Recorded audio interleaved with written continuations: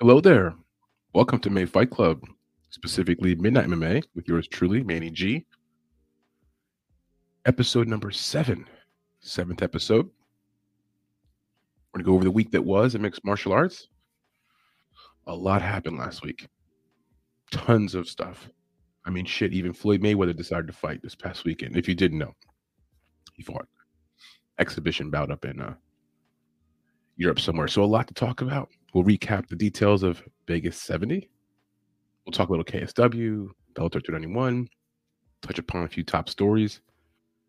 If you're new here, Midnight MMA is a summary of the week that was. So we're talking about all the things that just happened this past week. We'll take a glance at the week ahead. March is going to be fabulous. No more Apex for another 6 to 8 weeks. Live events should be fantastic. If you're here with us tonight, we welcome comments, suggestions, critiques. The comments section is yours. I will jump in there when necessary to highlight some comments, media any fights. I'm just joking. We tend to have a very good chat section. So if you are here and you want to comment, feel free to do so. For Vegas 70, I'm going to give a pretty detailed recap because we try to use this show as also our recap of how we did, betting and whatnot. Some of the topics tonight we're going to discuss are the state California bill that's being proposed for pensions for mixed martial arts fighters. I'm not sure all the intricacies, but we'll touch upon that a little bit. Yagoslav Amosov, Bellator 291, defends his belt. This man has been fighting in the Ukrainian war versus Russia. We'll talk about him. Jim Miller. Have you heard about the eye injury that Jim Miller suffered? If you haven't, Google it on ESPN. Or Google it. ESPN has an article on it. We're going to talk about it. Pretty serious eye injury. He's going to keep pushing forward, though, through this. UFC's finalizing a deal for Aljamain Sterling, to fight Cejudo. Very exciting. Another example of how the UFC just slides people in there for championship fights whenever they want to, right? I want to talk about my friend Blood Money MMA. He nailed it this weekend. We're going to go over the results of his bet sheet. He was like 4 for 4, 5 for 5, and one of the best cappers in the space. This guy, Cody, very sharp. So we'll talk about those topics. We may have a guest. We may not. Sometimes our guest list very dependent upon schedules, right? As usual, today's episode is brought to you by FightTube. That's fighttube.org. We'll be releasing this spring. We'll talk to you more about FightTube throughout the show. So let's start off with Jake Paul. Did anyone here watch the fight last night or yesterday afternoon? We did. It was a spectacle. It was what's that? The phrase? It was what we thought it was.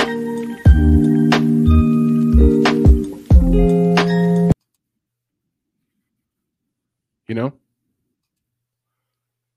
Like, it was what we thought it was. And yeah, unfortunately, I feel like we can't take Jake Paul's fight serious anymore. That's the point. I gotta tell you guys. I was concerned the fight would be rigged so that he would just win outright somehow. Second, third round, there's a point being taken by the referee, who, by the way, was way too much into the action. Anyway, fast forward, the fight goes to decision. Fury wins by decision. I was surprised. 3-point advantage, I think, on 2 of the judges' scorecards. It was a split. Boxing's going to be boxing. And Jake Paul gets the win. I'm sorry, he gets the loss, his first loss. How would this affect the whole, thing? He was talking about he doesn't want to fight KSI if KSI loses a fight, and now he loses the fight. I don't know. Something tells me Jake Paul will be just fine. In the post-fight, he said he wants a rematch. He has a rematch clause. Of course, Fury said he will accommodate. His biggest payday in his life, right? So the long and short of it is Jake Paul finally has his first L. I do want to mention he does knock down Fury in round 8 of that fight. I thought for sure that was it. He's going to win at that point. Kind of a slippage knockdown. It wasn't a clear flash, like knock you out, head spinning, whatever. It was pretty minimal damage. Scoring the fight myself, I thought Tommy Fury won. He looked cleaner at times. And quite frankly, for Jake Paul, it looked a little rough. He said post-fight he wasn't feeling the same. So yeah, the weekend capped off with Jake Paul fighting on Sunday, if you didn't know, and he was fighting over in Saudi Arabia. What a scene, by the way. Let me riff on this scene for a second. Princes, royalty. You had tons of combat sports veterans, the presence of Mike Tyson, who, by the way, was a openly practicing Muslim years ago. I'm not sure if he is anymore. He was there. You had Deontay Wilder. He stopped by the press booth. This dude was fully dressed out in the attire with all the white garb and everything. He was there promoting his stuff. Of course, Tyson Fury was there because he's the brother of Tommy Fury. If you don't know, they are brothers, but they look nothing alike, kind of. So he was there. Now, how about this little antic? It's like 6th round, 5th round. The black gentleman who was doing the hosting, Radio Raheem, or whatever, he comes over to Logan Paul. We're talking like 6th round, middle of the fight, kind of. Hey, how you feeling, Logan Paul? What do you think? What's going on with your brother? And Logan's like, yeah, if you could hear me in there. Meanwhile, the mic's like playing. The whole stadium can hear what he's saying. If you could hear me in there, just keep it up. Keep doing what you're doing. And for Tommy Fury, he's a bitch. He's getting tired. Guess nobody. And I'm like, holy, what kind of circus is this where we have microphones in the audience hearing somebody call one of the fighters a bitch or whatever, he's weak. Yeah, that was kind of circusy. But Tommy comes out actually next round. Looks like he took it personal, picks up the pace, gets the win. Mind you, DraftKings and FanDuel did not offer lines in this fight in New Jersey, Pennsylvania, New York. I did want to wager on it. I went to put money on Jake Paul by decision and Jake Paul possibly to knock down Tommy Fury. Those were 2 bets I really wanted to get in on. Thankfully for me, the casinos didn't get my money. I was surprised. I was very surprised, especially considering a point was taken in back-to-back rounds from each fighter. I thought for sure that was opening the window for some squirrely judging. It didn't happen, and the train stops for a second. For Tommy Fury, it's the night of my life. Night of my life, man. Looked pretty good. So good for him. He moves forward for a rematch, and I'm sure in the rematch, I don't know what they'll do. They're going to work it out so that everyone wins, right? Let's get into UFC Vegas 70. The details. Now, what I'm going to pull up for you here, I'm going to share screens, is the Excel sheet that we offer on our Google Drive. If you're not familiar with this, super easy to access. There's a link down below here in this description of this video. If you're hearing this on our podcast, of course, there's no link down below, but you can always circle back around and check out our YouTube channel. Look up episode 7 of Minute MMA, and you'll see in the description down below, there'll be a link there for our Google Drive. Excuse me. On our Google Drive, we have folders for each event that we cover. If you go there and you don't see the folder right away, go to the archived folders. In there, click that folder. It'll open up all the events we've covered for 2023, which includes UFC Vegas 70. And if you go in there and open up the UFC Vegas 70 folder, you'll also find an Excel sheet link. That is what I'm looking at. That's what we're referring to right here. We're going to go over this Excel sheet. We're going to go over the tip sheet as well. How to get tip sheets from us? Super simple, very thorough. 2 methods. One, there's one in this folder right here. That's their pre-event. Nice and cleaned up for you. And then you can just subscribe to our Substack newsletter, which you should do either way because you get a full card breakdown in written format, odds, betting spots, and then our full tip sheet. I want to say we are 3 weeks straight now, positive ROI for UFC events.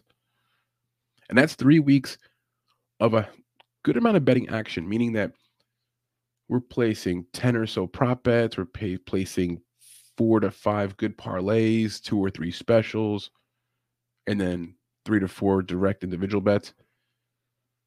Yeah, we're getting some action. If you like action, that's our angle. Now, I respect the cappers out there who are more like, 2 or 3 bets per card. My man Blood Money, for example, very efficient. He'll give you 4 or 5 solid bets. He's going 3 for 4, 4 for 4. That's his.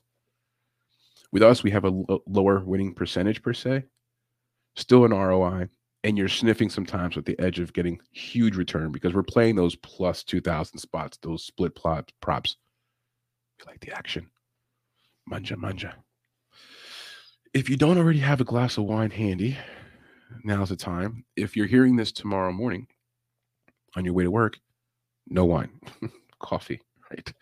So for the Monday morning commuters, the people that are on the way, or maybe you're getting ready in the morning and you're just putting this on in the background, grab that glass of wine, that shot of espresso to get it going. For those joining us this evening, maybe your West Coast time, 3 hours earlier, it's only 9:11 p.m. over there. You can have some wine. You can go ahead and fill your glasses, enjoy your wine with me. I'm drinking a mixture of, it's called 19 Crimes. I never heard of it. I saw it today at the store. I said to myself, looks good. 19 Crimes, limited edition. It's got a face here of some kind of like a President Lincoln / Abu Dhabi beardo, stachio type of dude. Anyway, let's get into it here for UFC Vegas 70.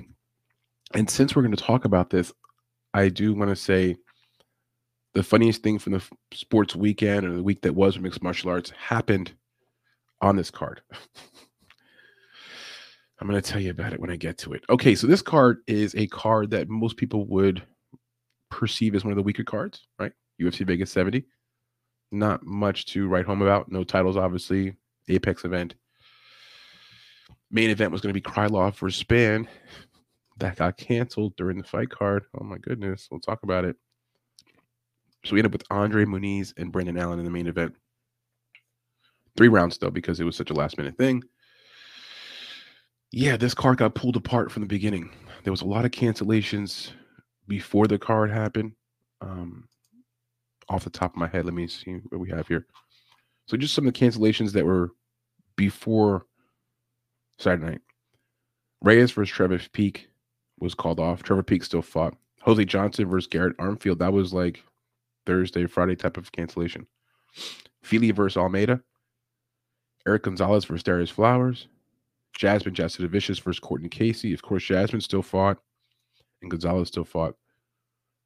Ode Osborne versus Dennis Bondar. He ends up fighting Charles Johnson, gets the win. And then, of course, you get the day before the event, Haley Cowan versus Aylin Perez gets called off. That was weird because from all reports, Haley Cowan made weight. That wasn't the problem. There was some type of other medical issue. Wasn't released. If you saw Aylin Perez online, I wouldn't say she was trolling Haley. Yeah, she was trolling Haley. She said things like, hey, all this talking. Why can't we fight? Why can't we fight? So I think Haley, yeah, they'll reschedule the bout probably. For Aylin Perez, she did get her show money. Doesn't get the full allotment, but excuse me, we lost that fight on Friday. So that ends up happening. That moves the card down to 11 bouts. Initially, it was supposed to be 13. Okay, so 11 bouts. First fight in the card was Nurilo Aliev versus Rafael Alves, and at minus 180, it was a bargain. It was a bargain, guys, because the kid Aliev was going to win by decision. He did that. Fight goes a distance was plus 105. Yeah, that was easy money. If you're looking here again on the screen next to my pointer, now I'm pointing out the props that we were playing or at least looking at. We'll talk about the ones we played in detail when we do our full tip sheet recap. But just for results purposes, Aliev by decision was plus 200. Over 1.5, minus 225. The fight goes distance plus 105. And then we had a KO prop for Alves at plus 425 we were looking at. For Alves, yeah, I mean, he just got out-wrestled by this little young Dagestani lookalike. He's from Tajikistan, fights a lot like Khabib, got it done, very young. So if you put money behind Aliev, you were very satisfied. Easy win. Next fight up, Joe Solecki. Biggest favorite on the card besides the main event with Tatiana Suarez. So Solecki opened up, I think, minus 250, minus 300 range, and then started to little by little creep up. More and more became a favorite. This motherfucker closed at minus 520 range. So clearly the market was behind him, and they were fading Carl Deaton. Even though a lot of our props were on target here, we definitely missed the actual first round submission prop. And don't you know, after the fight was over, somebody mentioned that Solecki's finishes are like all in round one. And I'm like, oh my gosh, it's a no-brainer, right? It was a bit of a no-brainer. Let me double check that, make sure I'm not misspeaking. But for those listening, if you're going to bet on him again in the future, yeah, look at Joe Solecki's finishes. They're all round one. Matter of fact, yeah, he's got a decision win. He's got a few decision wins, but all of his finishes are round one by submission. And guess what happened? He finished him in round two. So that was interesting. It ended up not being round one. It went round two, but we had the round two prop in play. We'll talk about it. The other props that hit there with the fight not going to decision, minus 180. Obviously, round two sub was plus 500 for Solecki. The fight starting round two was minus 225. We like that. A round three submission for Solecki was plus 850. And the fight going under 2.5 rounds. So a lot of green there. We got off to a good start with this card. A lot of green there. Next fight, this one was a real bummer because I had spoken to Charles Johnson several times throughout the week, even going back a few weeks, trying to get him for an interview. A lot of good reports coming out of camp from him, some of his handlers, coaches. I had spoken to a plethora of people. All the reports were good. He was a replacement, yes, but this is a guy who's in shape. So I was really behind him. We put 1.7 units behind him at minus 170 to win one unit. And then we had him in some parlays, which we'll talk about. Yeah, it didn't work out. And I'll be honest with you, when the fight first starts right away, I'm like, oh, wasn't looking good. I thought Ode was much fresher, much sharper, more active, lower leg kicks, just looked better. So round one to me was clearly Ode Osborne. End of round one, Charles Johnson takes down Ode, I believe, but it's brief. I don't think you can give the round to him for that. It goes to a split, though. So there was a moment where I was like, please, I thought he lost, though, but I was hoping. So he ends up losing by a split decision. Tough. The replacement fighters, sometimes it's just enough to be, not fully synced in. But again, for Charles Johnson, he's in camp all the time. The guy's in shape. So the props for that fight, we didn't do as well. We had 3 props we were looking at. Fight not going to decision. We're thinking Charles Johnson's going to knock out Ode. Ode had a chin issue, recent fights, but no. Goes the full distance. That doesn't hit. And then Johnson inside the distance at plus 175. No. Fight going over a round and a half at minus 200. A little chalky. That does hit, though. All right, next fight. Jordan Levitt, Victor Martinez. Yeah, so round one submission at plus 400 hits here for Jordan Levitt. He dominates Victor Martinez. It's not even close. That minus 105 looks beautiful. We were very confident in Jordan Levitt in this spot, more so because we were fading Victor Martinez. Didn't see a lot from him in his last fight that we were happy about coming into this bout. Again, minus 105 for Jordan. If you bet that, it's even money. The props we like were the fight not going to decision at minus 185. The fight going under 2.5, minus 150. Those both hit. The submission prop for Jordan Levitt was plus 200. That doesn't happen. He gets a round one TKO. I might have misspoke there for a second. I apologize. That's one of the most shocking things of the entire night was Jordan Levitt round one TKO. A guy who never gets TKOs, cracks Victor, gets a TKO. But the round one finish in general for Jordan was plus 400. That ends up cashing. A round two finish for Jordan plus 750 doesn't cash. The sub prop, no, and the decision prop there for Victor Martinez was plus 350.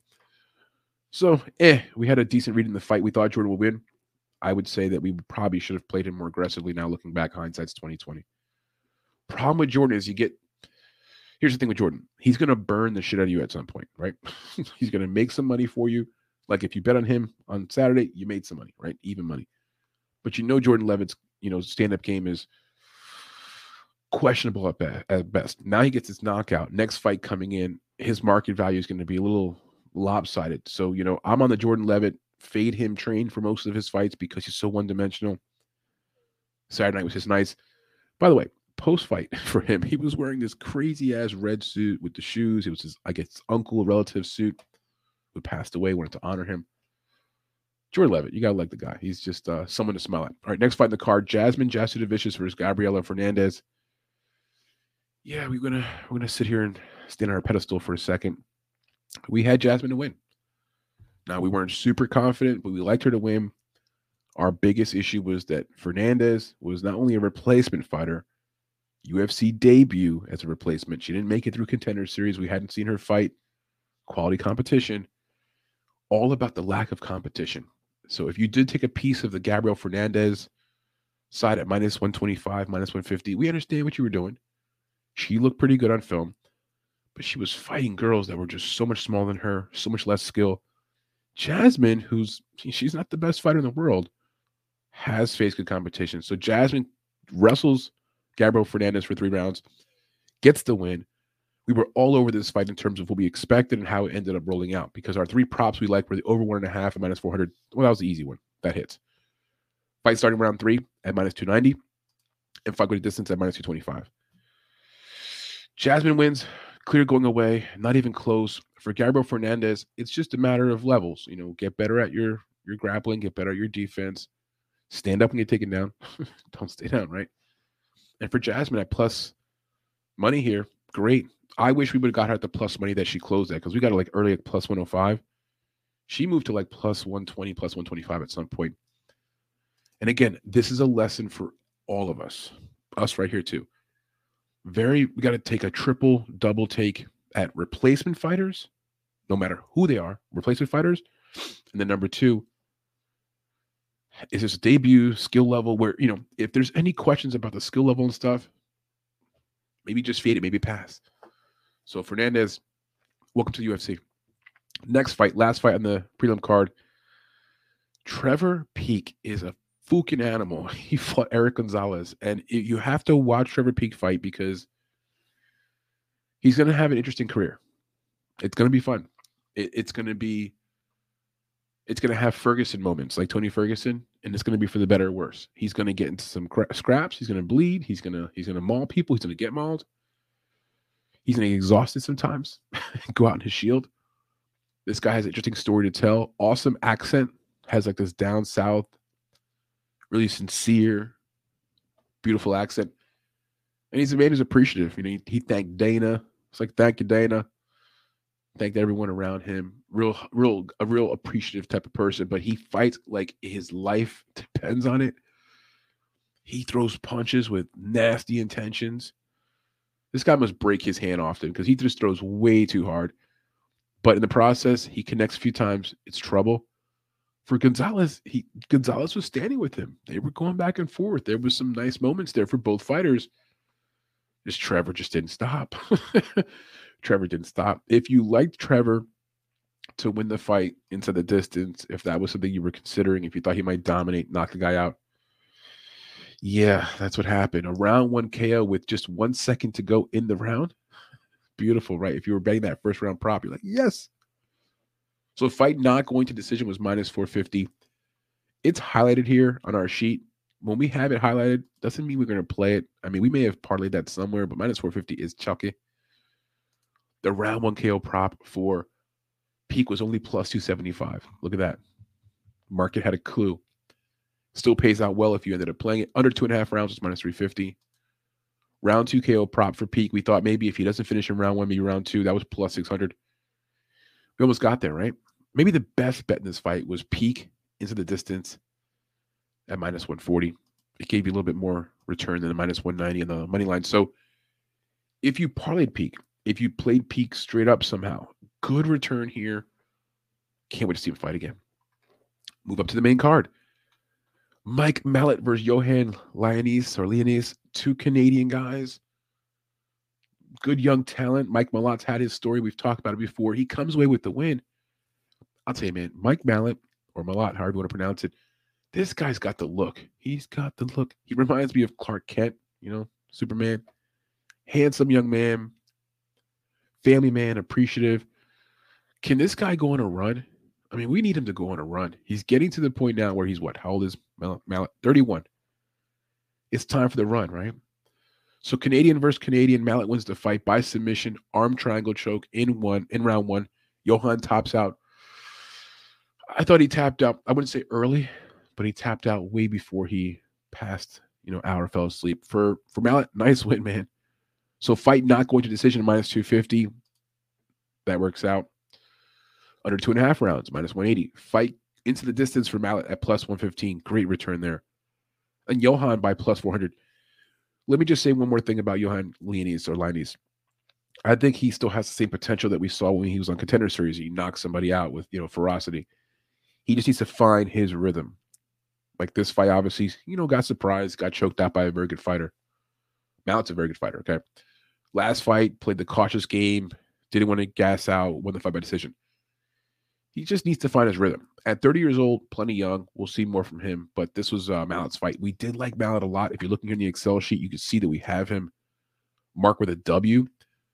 It's not just a W. There's a W with an up arrow. Whenever you see the up arrow next to one of our selections, that's a pick that we have a lot of confidence in. So like next fight, for example, Tatiana Suarez, same little marker there.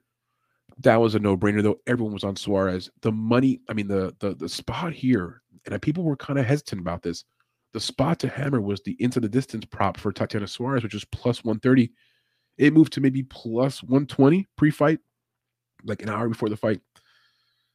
I played it, didn't play it enough, and I got a little scared at some point. I'm like, why are more people not playing this prop? It's right there. It's Tatiana Suarez. It's at the distance. The one thing I didn't really put enough stock into was that Suarez would need round one to get acclimated. Okay, that was the one thing. And I thought in my mind, I know Suarez, she's going to come out here. So we had to play on like the round one prop for Suarez to win by round one KO. We thought maybe she comes out, just cuts up De La Rosa. Nah, she came out. De La Rosa did a good job defending some grappling. It was a fairly close first round. I think Suarez still won it. And then round two, the action gets going. Second bad read we had here was we like Suarez to get an elbow, cut up De La Rosa, pound her out on the ground, ferocity, angry fighting. No, ends up being a submission. How do we not see that? So here we are. Suarez, the fight not going to decision was plus 100. Good value there. Under 2.5, plus 120. The round one KO prop and round two KO props for Suarez both failed. There was nice money there, plus 950 and plus 1,400. Again, we kind of overlooked the submission ability. We had some long shot props playing on Montana, submission by plus 1,600, decision by plus 900. And then, of course, the big one, the into the distance prop for Suarez at plus 130. That was the play. Moving up the card, next fight, which would end up becoming the co-main event. It's about this time that we hear that Nikita Krylov and Ryan Spann is off the card. It's been canceled. It's the funniest shit. Okay, check this out. A card that's already just kind of barely hanging on, You got a few names in the card you recognize. It's UFC Vegas 70. It's the last of the bad cards before it gets going in March, right? And then we're 2 or 3 fights away from the main event. And I thought I'm like watching a replay or something. And the reporter comes out, or I don't know who it was who broke the news on the broadcast. Nikita Krylov and Ryan Spann is off. Krylov arrived to the arena sick. It was a food poisoning thing or something. And now it'll be Muniz versus Brandon Allen. And I didn't laugh out loud. In my mind, I'm laughing like, man, the UFC, I love the UFC. We all love the UFC. But how ghetto is this shit? Like, how ghetto is it that, yeah. Now, for Nikita Krylov, I'm not blaming him. Suppose it was a food poisoning thing. Ryan Spann was dejected in the post-press presser. They still had him talk.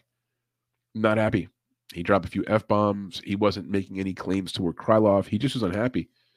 You do a whole camp, you get ready, you're moments away from the fight, you're feeling good, and then Rug gets pulled out. Now, so I think Ryan Spann probably gets a few dollars, show money, but doesn't get the full amount. And so that announcement comes through as we're going through this very okay main card as it is. And that's the funniest shit ever. I mean, imagine major organization, top promotion. The main event is being called off like within an hour of the main event. Wild, right? Just wild. So anyway, stay tuned. We'll see them fight again, I guess, in the near future. We'll have another UFC Vegas Spann versus Krylov. Excuse me one second. Excuse me, guys. Ooh, another one. All right, I'm back. So this card ends up becoming UFC Vegas 70, Muniz versus Brendan Allen, which we'll get to in a moment. Moving up the card, we have Augusto Sakai, heavyweight bout, versus Don'Tale Mayes. What were we thinking? My buddy Blood Money MMA, Cody, he did a nice breakdown, talked about how Augusto Sakai has fought the better competition. The play was Augusto Sakai by decision. That's what happened. We only got 2 picks wrong on this entire card. A shorter card, yes, but it was Charles Johnson and Don'Tale Mayes. And how do we miss this? Because Don'Tale Mayes, he no good. He no good. She's not good. Sakai, excuse me, not that great either, but fought better competition. Sakai wins the fight. Ugly, boring decision.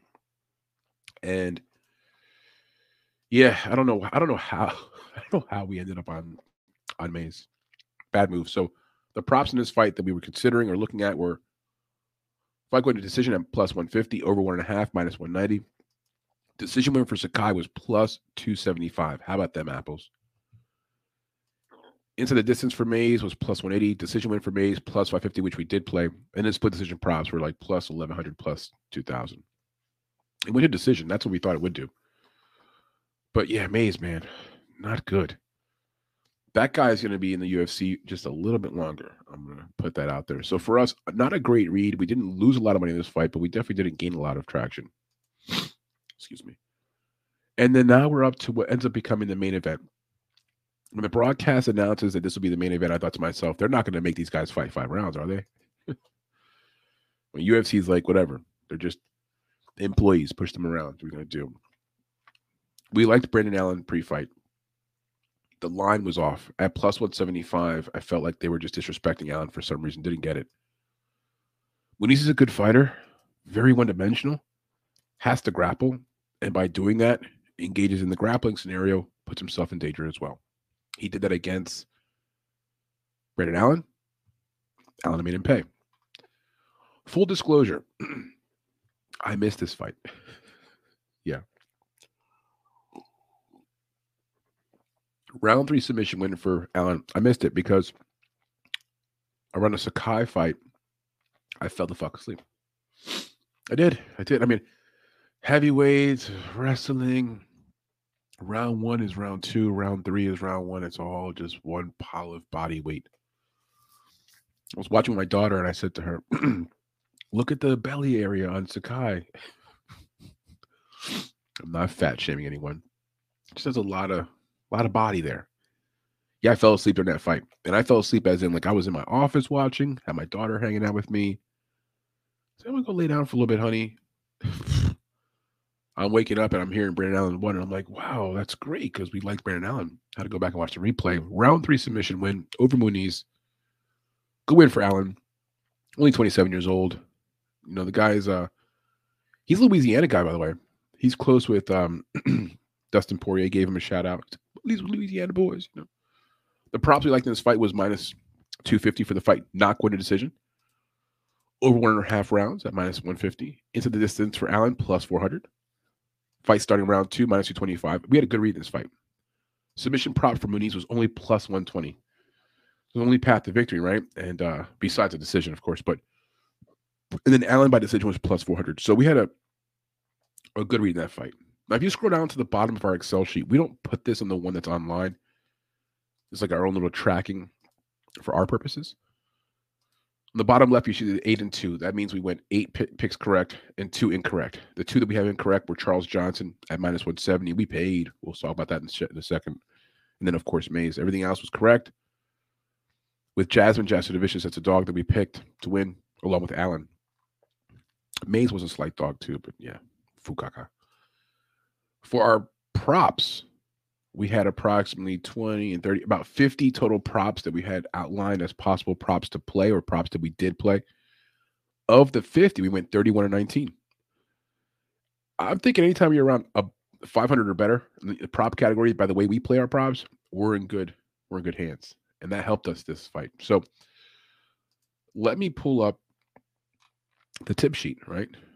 Let's review the tip sheet real quickly. I don't want to take too much longer with this because we can do this all night long. Now for the tip sheet, I'm reviewing the tip sheet that's available for you guys on our Substack newsletter. If you haven't subscribed to that newsletter, please do so. It's great content. Comes out 2-3 times a week. Full written up breakdown, full tip sheet for every event that we go over. So this week coming up, 285, that tip sheet, the full write up that'll be available by let's say Tuesday. Anyway, so our tip sheet for this event, let me scroll down. And again, this is available for you guys. It's available via our newsletter and also available via our Google Drive. So if you go down below, there's a link for our Google Drive. Click that link. There's a handful of folders in there. Look for the folder for the event that you're looking for. If you don't see your folder right away, click the archive folder, and there you'll see the UFC Vegas 70 folder. Open it up. You'll see the Excel sheet we just went through. You'll see the tip sheet we're talking about right now in a Word format and the fighter breakdown notes in Word format. You can download all that. That's all available for you guys 100% for free. So our tip sheet, it's broken up into sections. The first section is the money line wagers, the individual bets. We had Brandon Allen at plus 175, a quarter unit to win 0.44 units. That cashed. Jordan Levitt at minus 105 for a half unit to win 0.48 units. That also won. Jasmine Jasudavicius at plus 105 for a half unit to win 0.53 units. That won as well. Charles Johnson, man, that was tough. 1.7 units on Charles Johnson at minus 170. Losing 1 unit there. And then Nurilo Aliyev at minus 180 for 1 unit to win 0.56 units. So for our individual bets, because of the gut punch from Charles Johnson, we only finished 0.31 units ahead. That kind of sucks, right? Four of our 5 individual bets hit. And yet, because of the loss, the 1.7 unit loss on Charles Johnson, we end up only walking away with plus 0.31 units for our individual bets. Moving on down. Our prop bets. For our, let me blow this up so you guys can see this better. Maybe that'll be better for you guys, right? Okay, here we go. So for prop bets, Dontel Mays by decision at plus 550, lost 0.15 units. Look at the units here. When we do our prop bets, maybe this is not your style, and I get it. But one way for you to get some action on almost all the fights and have it be limited action where it's like, oh, it's $15, $20. That's $15 to win $83. Whatever, we lost. We move on to fight another day. So when you look to our prop bets, we don't invest heavily on the front side. It's small amounts to make good return. Let's see how we did here. So Mays by decision. Lost that one. Split decision for Mays. Also no good. Same thing for Sakai. Those splits didn't hit. Tatiana Suarez by round 1 KO plus 950. Nope. Suarez by round 2 KO. Nope. Suarez into the distance. Now here's one where we played a little bit more, right? We put 0.75 units on this to win 0.98. My only regret being that should have been a 1.75 units. That should have been 2.75 units because that was the play at plus 130, but we get a little win there. Montana De La Rosa by submission at plus 1,500. No. Rosa by decision. No. Peak by round 2 KO at plus 600. We were so close, right? 1 second difference because he ended up getting round 1 KO. Levitt by submission round 2. And then Selecki by a round 2 submission at plus 500 actually hits for us. So we get 0.75 units from Selecki. And then we get 0.98 units from Suarez. And when you add it all up, we put in a total of 1.77 units into our props for a return potentially of 9.94. That would have been an ideal scenario for us. We ended up walking away with 0.86 units. So we don't come away with any big winnings, but a lot of action. And we end up getting plus money in that section. So plus 0.86 units. Now our parlays, here we go. Charles Johnson really, really beat us up. He really hurt us because we had the individual play on him. And then here we have a parlay where Selecki ends up cashing, Peak cashes. Johnson doesn't. Half unit gets lost. Next one, Mallet to win. Suarez inside the distance at plus 237 odds. Nice. We got that one to win 1.19 units. If you see a name crossed out like this, that just means that fight was canceled. And it was. Carlisle first Spann fight not to start round 4. That was canceled. So we had Muniz versus Allen, the fight no distance at minus 250. Peak versus Gonzalez, no distance on minus 400. That equaled minus 133 odds. We won 0.56 units. And yes, those odds are adjusted to reflect the Spann fight not happening. Fernandez versus Jasmine, over 1.5 rounds at minus 400. That cashes. Aliev to win at minus 180. And again, Callan versus Perez, that fight was canceled. These bets were set before those fights were canceled. So that's why we didn't remove them from the tip sheet. That was minus 106 odds. We won 0.71 units. Next one was Mays at plus 110, Jasmine plus 105. Jasmine got it done, but not Mays. Lost a quarter unit there. Selecki to win, Aliev to win.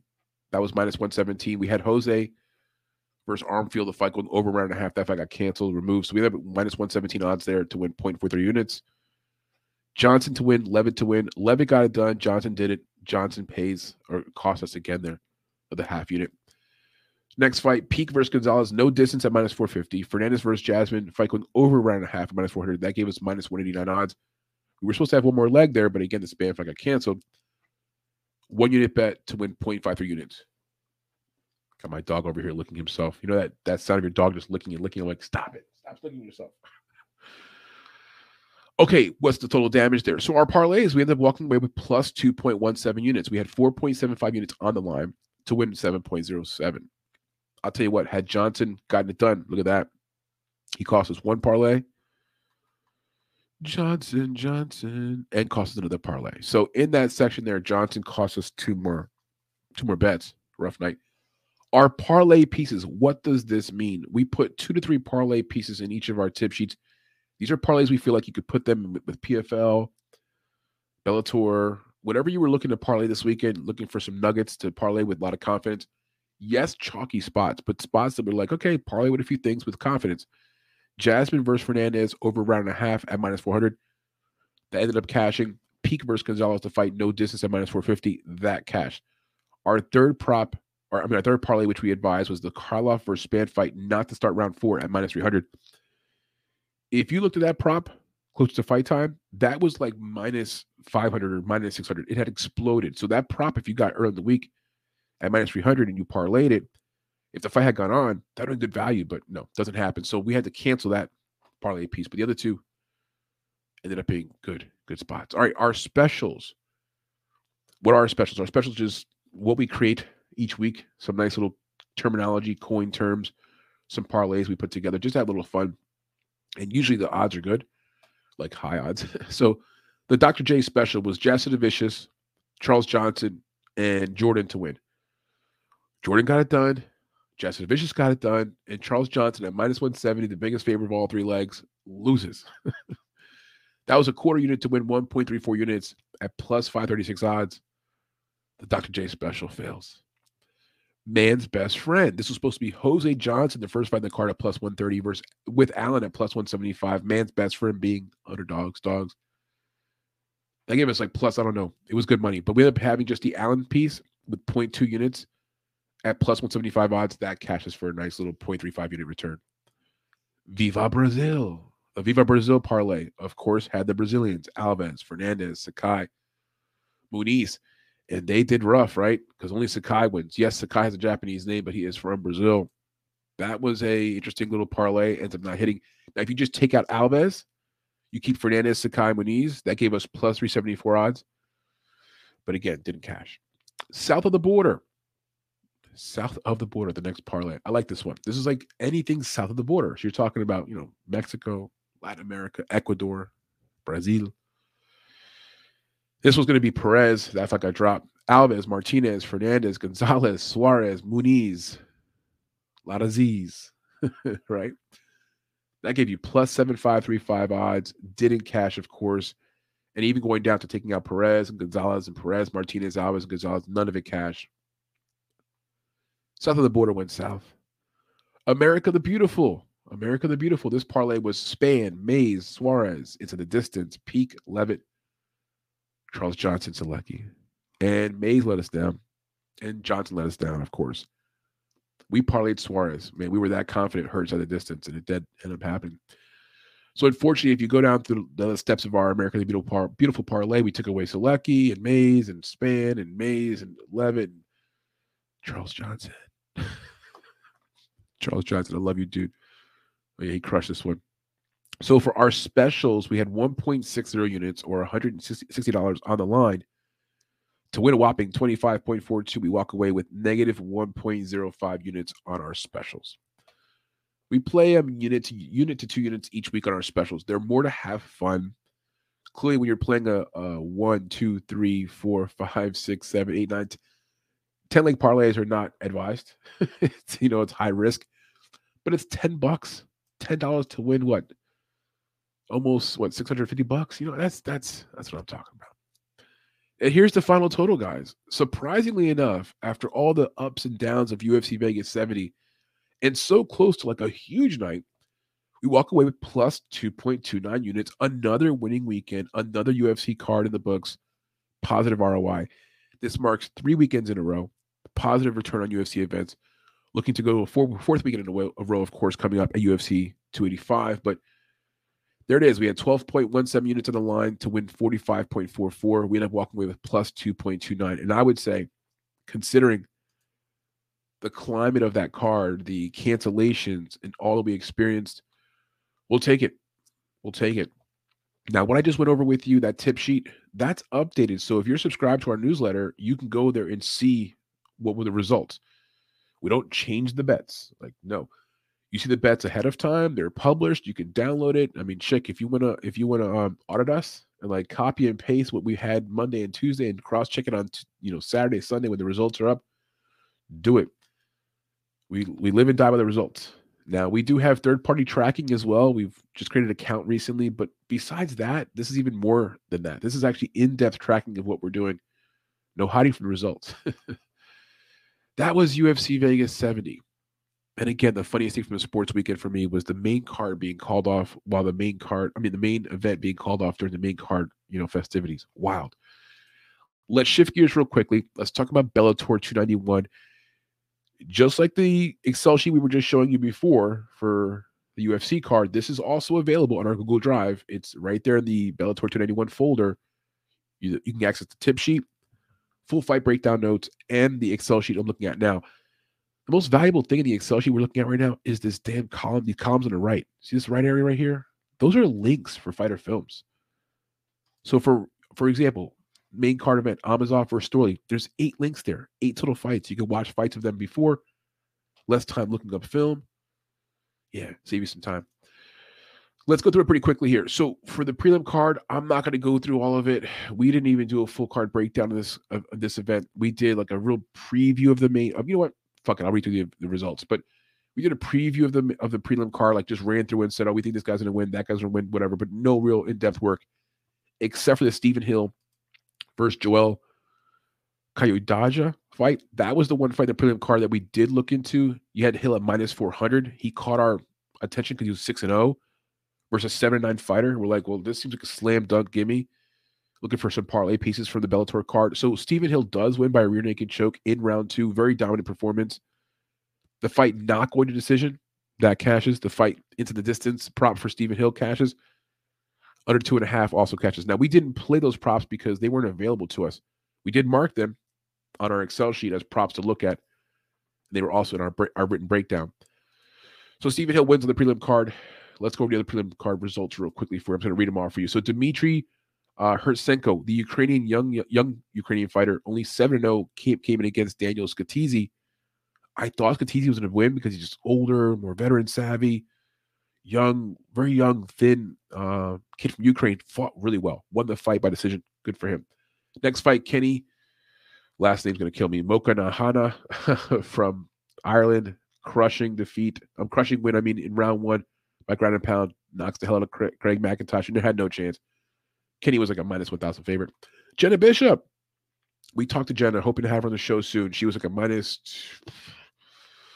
300 favorite or something like that. She won by a decision over Alina. Nice win for the American fighter. She has a ton of grappling experience. She's now making her way to mixed martial arts.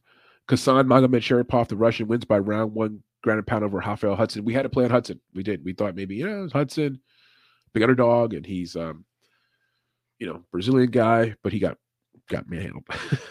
Next fight, Asili Adja, the guy from France versus Liam McCracken. We were wrong on this one. We liked McCracken. He was undefeated. People mentioned this Ozzy Al-Kid was pretty good from France, and he looked good enough. He got a decision win. Next fight, Dara Kelly versus Norval Jordan. One-way traffic, ground and pound win for Dara Kelly. He was a big-time favorite here. He moves to 3-0. And for Darvel Jordan, he falls to 2-3. I mean, really was brought there for one reason, right? To lose the fight. Richie Smullen versus Pyotr Nedzelsky. We liked Richie Mullen in our pre-fight analysis. It was very just overview. Looked good. He won by split decision. He was an underdog. Nice spot there. Brian Moore wins by split decision as well. So back-to-back splits. Moore wins by split over Luca. Didn't watch the fight, but I thought that fight would be close. It was going to be close, and it was. But Brian Moore wins. And Moore was a pretty considerable favorite, but I thought it would be close. Next fight, Norbert Lovinge Jr. versus Andy Manzalo. We liked Norbert. We liked him pre-fight. He was a pretty sizable favorite. He wins by an overhand right knockout round 1. He got her done. Oleg Popov wins by a decision over Gokum. I want to call him like Goki. Gokum Sarakam. Man, I'll tell you what, the fight went to round 4. Oleg was in trouble. He was exhausted in round number 3, but he had round 1 and 2. You know, he got those rounds, and so that was key enough for him to win the fight. He wins by decision. Needs to fix his cardio, though. Next fight was Mike Shipman. We picked him to win over Charlie Ward. He got it done by decision. Ward just looks slow and old at times, right? Carl Moore wins by decision over Maciej Rozansky. Moore was a favorite. He got it done. Ciaran Clark over Leonardo Sinis. Now, Ciaran Clark. Clark looked in his last showing. Not this showing. His last showing was People kind of like faded him a little bit. Not faded him here. They were like, I don't know if I can pull the trigger at minus 365, minus 400 because, just whatever. He ended up just wiping the canvas with Sinis for 3 full rounds. Sinis had a terrible weight cut, looked off on the scales, missed weight. Just wasn't good. Wasn't good. He on his back for all 3 rounds. No good. Next fight, Sinead Kavanaugh versus Janae Harding. Hold the press. Hold the motherfucking press on this one. I am going to remember this fight for a while. Not because of the fight itself, but because of our analysis of the fight and how off base we were and how wrong we were. Sometimes we want to sit here and say, oh, we got this right. We got, UFC events, right? We're 3 weeks in a row, UFC events. We're on fire. We're winning. Let's talk about when we're wrong. Let's just talk about when we're wrong. Let's own that because sometimes people try to avoid that shit. I'm going to dive into how wrong we were. We did individual breakdowns, of course, for every fight in this card. We did a write-up in this card, whatever else. That's all there. But I went live like on Friday, I think it was. Friday morning, I went live for like a 20-minute video to talk about how confident I was in Janae Harding. How sure I was that she would win. And the money was coming in on Janae. The market moved. Janae opened at plus 210. By the time the fight kicked off, she was like maybe plus 160, plus 150, right? That was a good sign, I thought. Money's coming on the right side. They fought 5 years ago. Janae now is 28. Kavanaugh 37. And I thought we were going to see a similar fight where Janae would use some elbows, whatever. Instead, we get a really close fight, man. It's close. I still think possibly Janae could have won this fight, maybe. But you can't fight close fights against a veteran like Sinead Kavanaugh in Ireland and expect to walk away with a win. So I'm okay with the decision. I am just so flabbergasted that Janae does not land a single elbow at any point. And for Sinead, she fought a good game plan. She was smart. She didn't come flying with her head. She was in better shape. Had the knee injuries last year. I don't know if you remember, like Conor McGregor was carrying her out of the octagon last year after one of her fights and tore her ACL or something like that. Good for Kavanaugh. 37-year-old Kavanaugh. Big win. For Janae, my hands are in the air. I'm not mad at what she did. She moved from Thailand. She's now at City Kickboxing. It's, this may be the best girl in all of mixed martial arts who's got the worst record. 6-7. But drop the ball, man. Just drop the ball. And we were dead wrong here. We liked Janae Harding. We were confident she would win. We weren't like super confident, but we liked her to win. And she lost. At plus 210, she lost. And we lost money on it. We went negative in the Bellator card, and in part because we had this wrong read here. So Janae loses by decision. The props we liked in this fight was the over 1.5. That ended up happening. The fight said the distance for Janae Harding, maybe like another elbow. No. And no distance prop. That ends up also being incorrect. So just a bad read in this fight. Bad read. And for Janae Harding,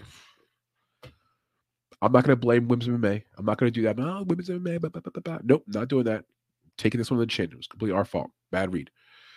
Okay, let's move on the card. Peter Queally versus Bryce Logan. Also a pretty piss poor read because Bryce Logan ends up finishing Peter Queally. Now, I could say, oh, Peter was winning before that happened and he was ahead in the fight.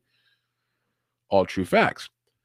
But shit, Peter Queally, he's got durability issues a little bit. Like, he hasn't been knocked out a lot in his career, but he has been knocked out by Perry, right?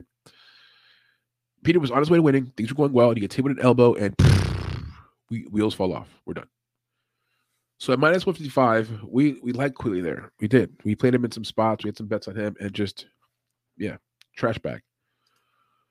Complete trash. And for Queally, by the way, I do want to say this. He has the best walkout crowd response. They I forgot the song, but they get going, man. The fans get going, and they love his walkout music, his intro. They start singing it. They're into it. Anyway, bad read there. Jeremy Kennedy versus Pedro Carvalho. We put 1.7 units on Jeremy Kennedy to win at minus 170. We were that confident in him, and he looked that good. Interesting that I did hear some people out there saying that they like Carvalho in this fight, and that got me worried because whenever I'm hearing other cappers say, you got Carvalho, he's pretty good. He's a veteran. He's come in the fight, man. He's from Ireland. No. The American wrestling of Jeremy Kennedy, legit. He ran through, moved to 19-3. Fight went to the distance. Jeremy by decision, over 1.5. All those props end up hitting. And we bet on Jeremy straight up. We'll go over the tip sheet here in a second for Bellator 291.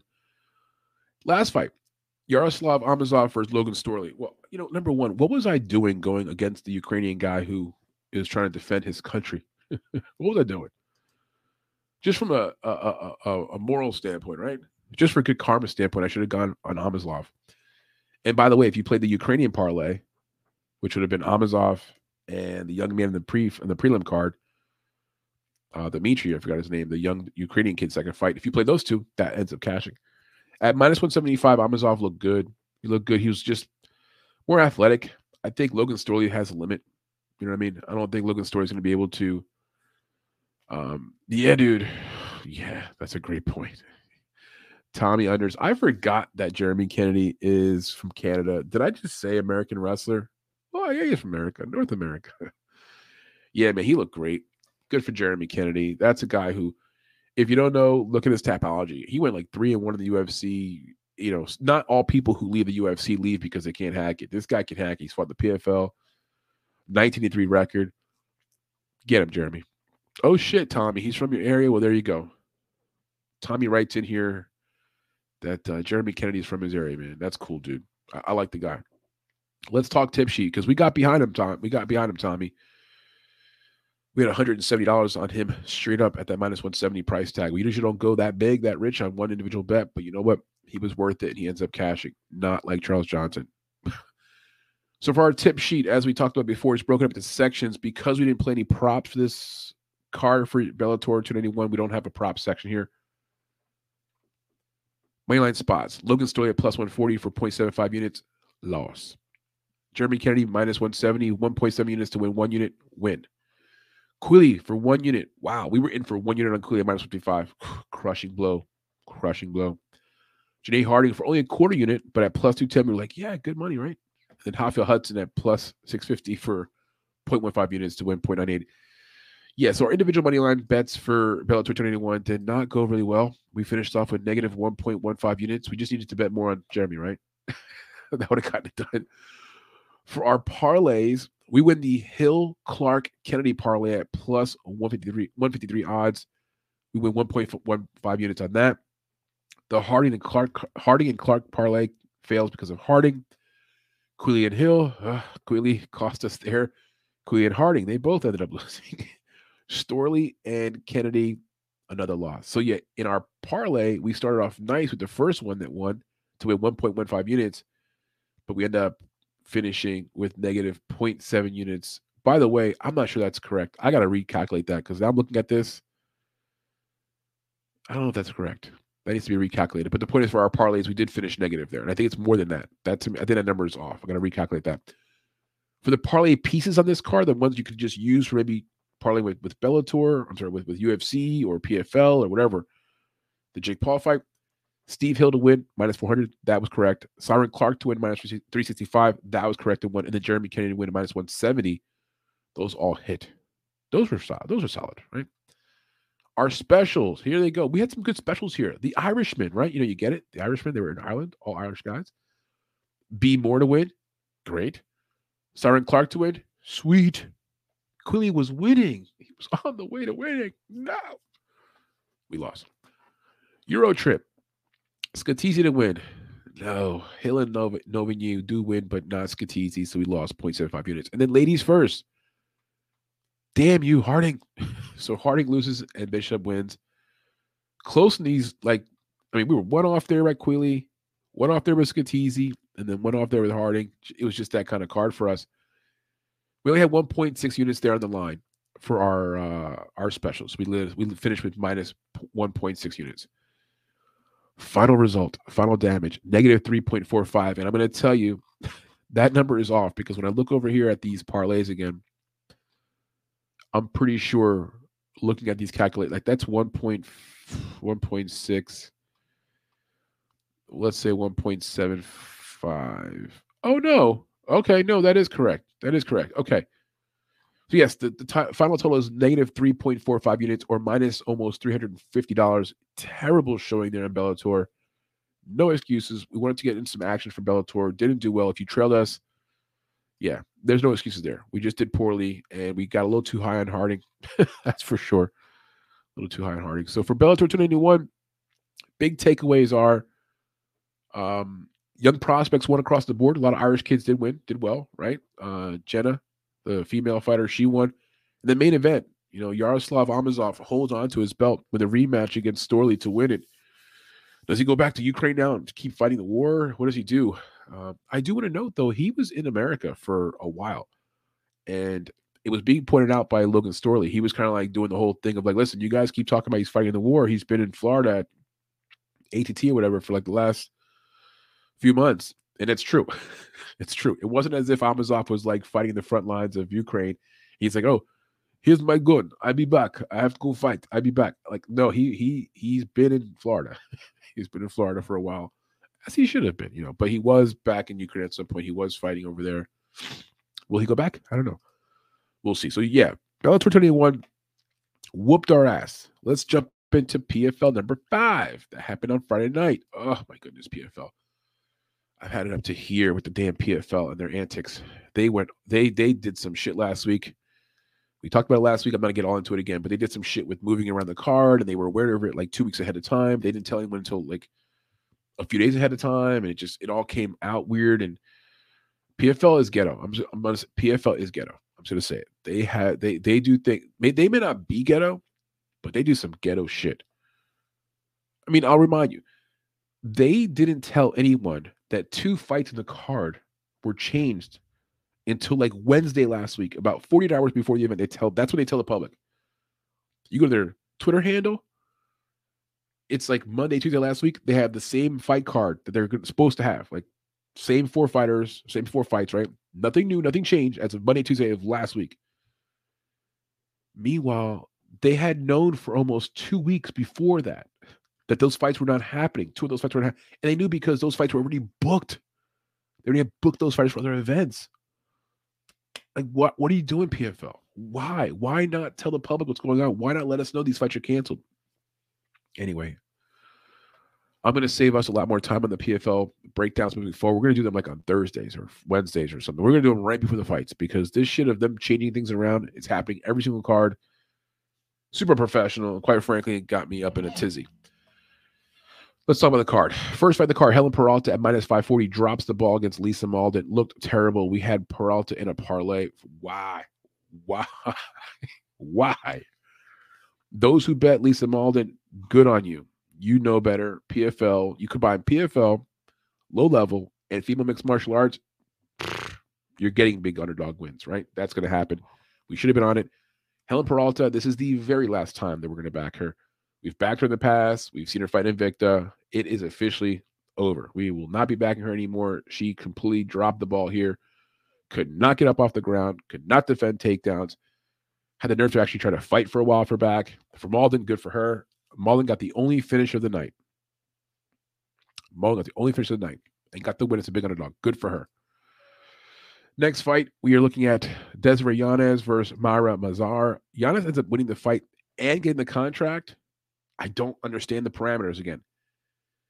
She won the fight, yes.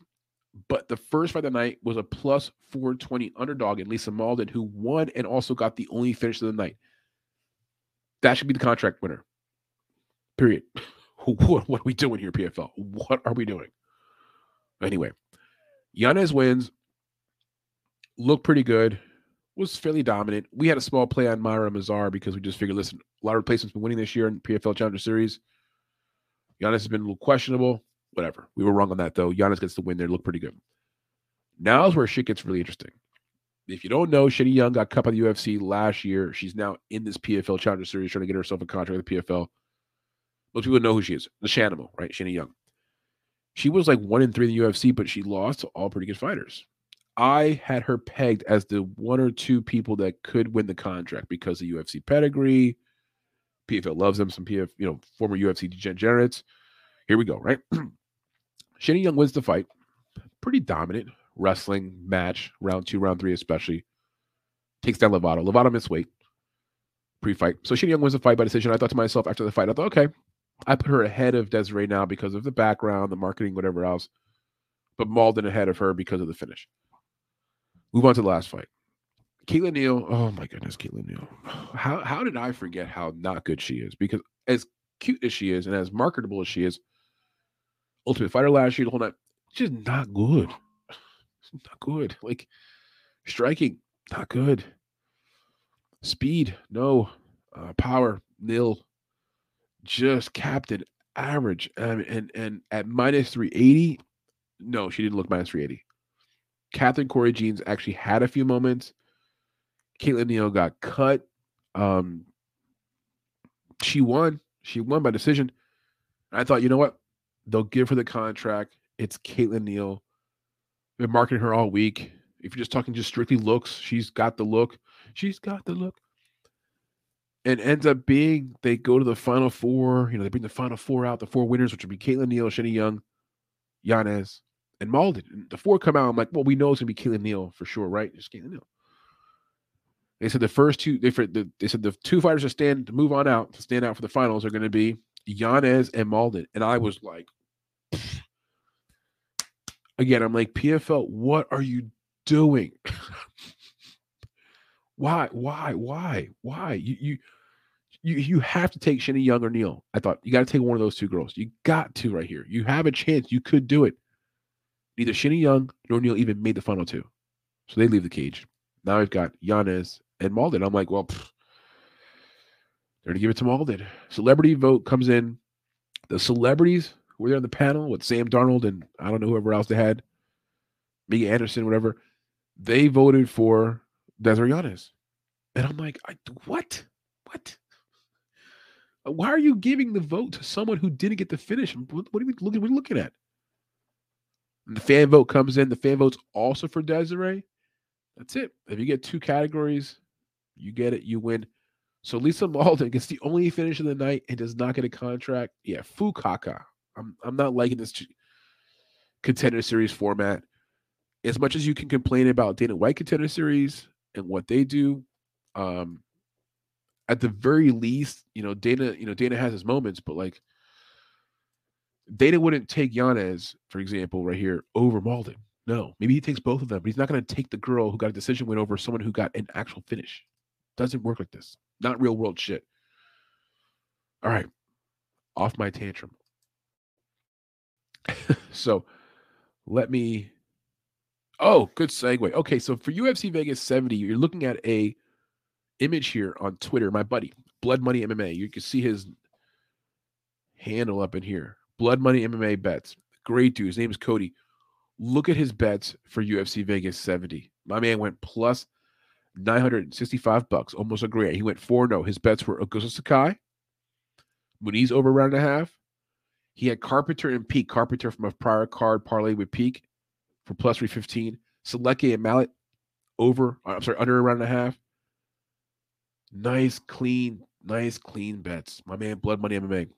Tail this guy at Blood Money MMA bets on Twitter. He tweets out all this stuff. Also has a nice YouTube channel. Subscribe to his content. Good dude. Yeah, Cody at Blood Money MMA Bets. Fire, man. Undefeated 4-0 mark there for last weekend. Very impressive. I want some of that, man. We did finish plus money though on the UFC card, so we can't cry over that, you know. Some lead stories this week in mixed martial arts. One I want to talk about real quickly is the California bill that was proposed for pensions for mixed martial arts fighters. Have you heard about this? It's on ESPN. It's a story right now that's kind of circulating. I'm not sure how this works because, you know, ultimately it comes down to money to help support a former fighter that's now no longer making income from fighting, right? Some kind of a pension program, retirement fund, healthcare, these kind of things, right? So California is proposing some kind of mechanism within their government to create some kind of a pension for fighters. Maybe a first step towards doing so. Maybe, look, not the big solution, not to solve everything, not going to solve the brain injuries and whatever else, not going to solve the bad decisions these fighters make, whatever else the case may be. But it's something, because one thing we got to figure out in the long term is what happens to these fighters when they're done fighting. How does that look? What does that look like? And if you can envision what it looks like, don't look good. Don't look great. Fighters who don't have an education, got their heads rattled around a little bit. Yeah, it proposes situations that are a bit meek. And so, yeah, it's a good thing. I'm sure this will be the beginning of, you know, steps towards something else. You talk about unionizing, you know, whatever else the case may be. There needs to be something, because right now they're just independent contractors, and that sets them up for a lot of exposure. So yeah, look this up. The California bill that they're proposing right now for pensions for mixed martial arts fighters, pretty cool. Pretty cool. Jim Miller's eye injury, that's also on ESPN. I was not aware until I came across some of the lead stories, you know, just last day or so. We all know who Jim Miller is, of course, right? UFC fighter, just fought recently, got a loss. He lost to Hernandez, right? He's trying to fight until, UFC 300 or something like that, trying to set some marks. He's had a lot of fights, but he has an eye injury now. He had a bad, what they call cataract, where basically now he has a blurry vision, like a permanent injury in one of his eyes. It requires surgery to repair it. But if he gets surgery, then he might be exposed to other potential injury factors if he was returned to fighting. So he's decided now, I'm going to forego fixing my eye. I want to keep fighting. I want to make sure I go to UFC 300. And in essence, putting the surgery aside, and he said that I'll be fine. I'll be okay with training. But yeah, I don't know. These guys are built differently. It reminds me of the guy Bisbane. Bisbane has a fake eye.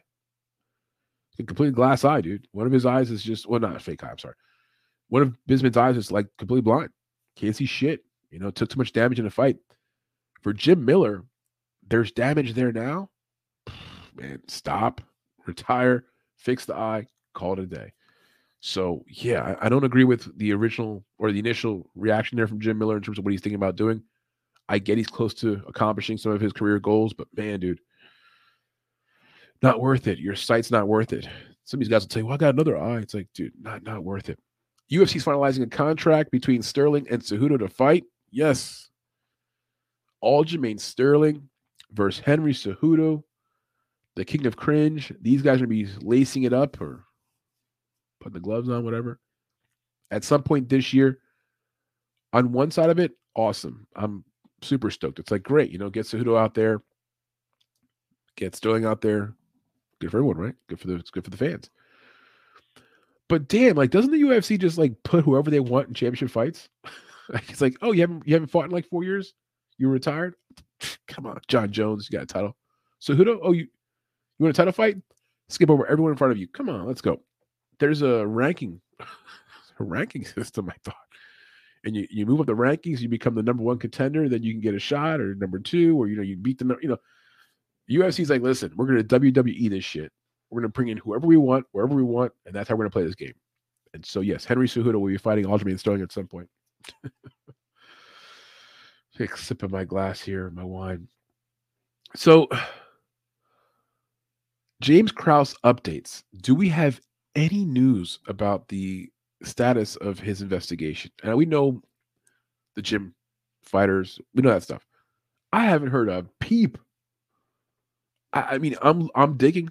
I'm looking for information about James Krause. We put a poll out months ago. we put a poll out asking how long until the investigation would be like somewhat complete, where we have an announcement that, okay, James Krause is going to be facing these penalties, whatever the case may be. It was like 6 months, a year, 3 months. This was in November. So that's December, January, February, March. It's been 4 months. No, it can't be 4 months. December, January, February, March. Yeah, it's been about 4 months. Okay. So it's been 4 months. We don't have any, I don't know, we don't have any resolution. We've heard some fighters get suspended as well. No one could work out with him. We got that. People moved around. But what is the status? And I am, as every day goes on, I have a feeling. Look, this has happened so many times before. When someone gets pinned for being the bad guy, the fall guy, and they just come raining on him with accusations. And then when the dust settles, we find out like it's a small little penalty, or like there's a little backstory somewhere. Oh, James Krause pays a $40,000 fine and is reinstated by the Nevada Commission. But then he becomes kryptonite, and no one's going to touch him. No one's going to work out with him. UFC basically just says, "Oh, he may be approved, but we're just going to like kind of blackball him." That's going to happen to James Krause.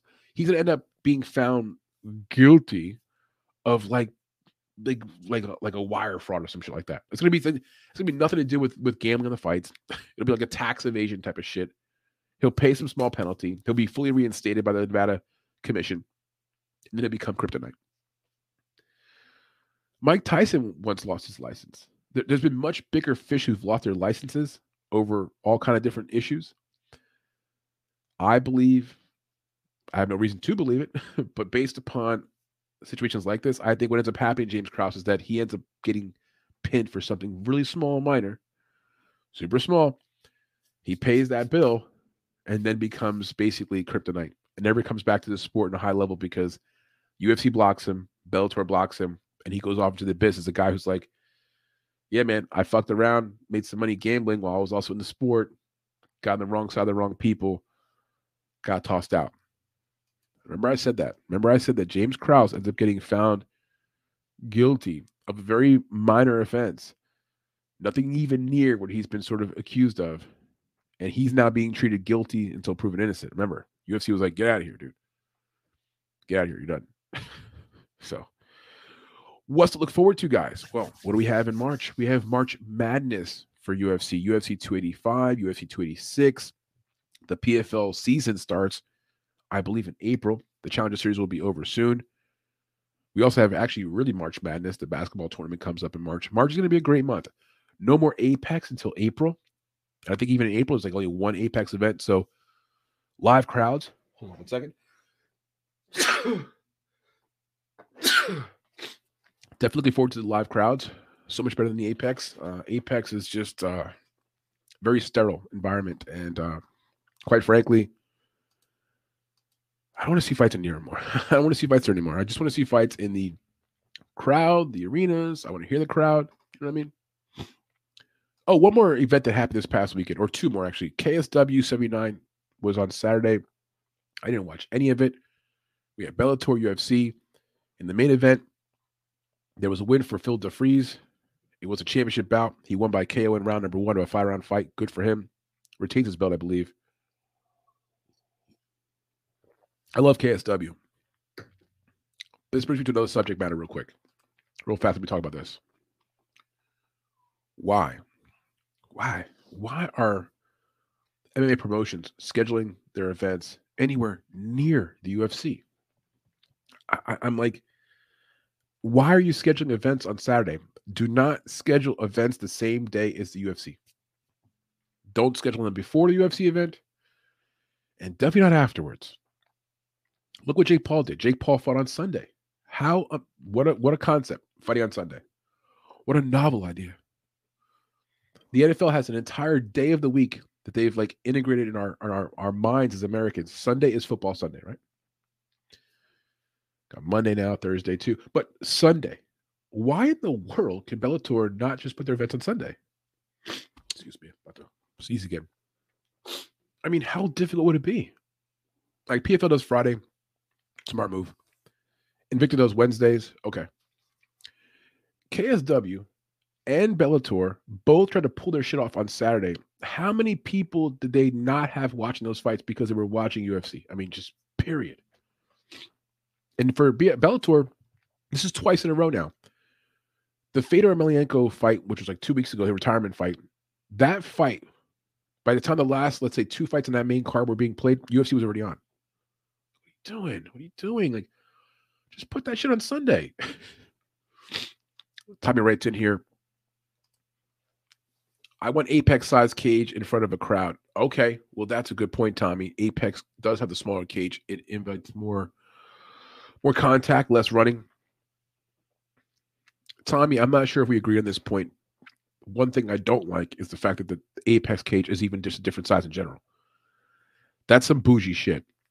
Now, I know it's not basketball, but it'd be like playing basketball, like a 10-foot rim for one game. Next game's gonna be 9-foot rim.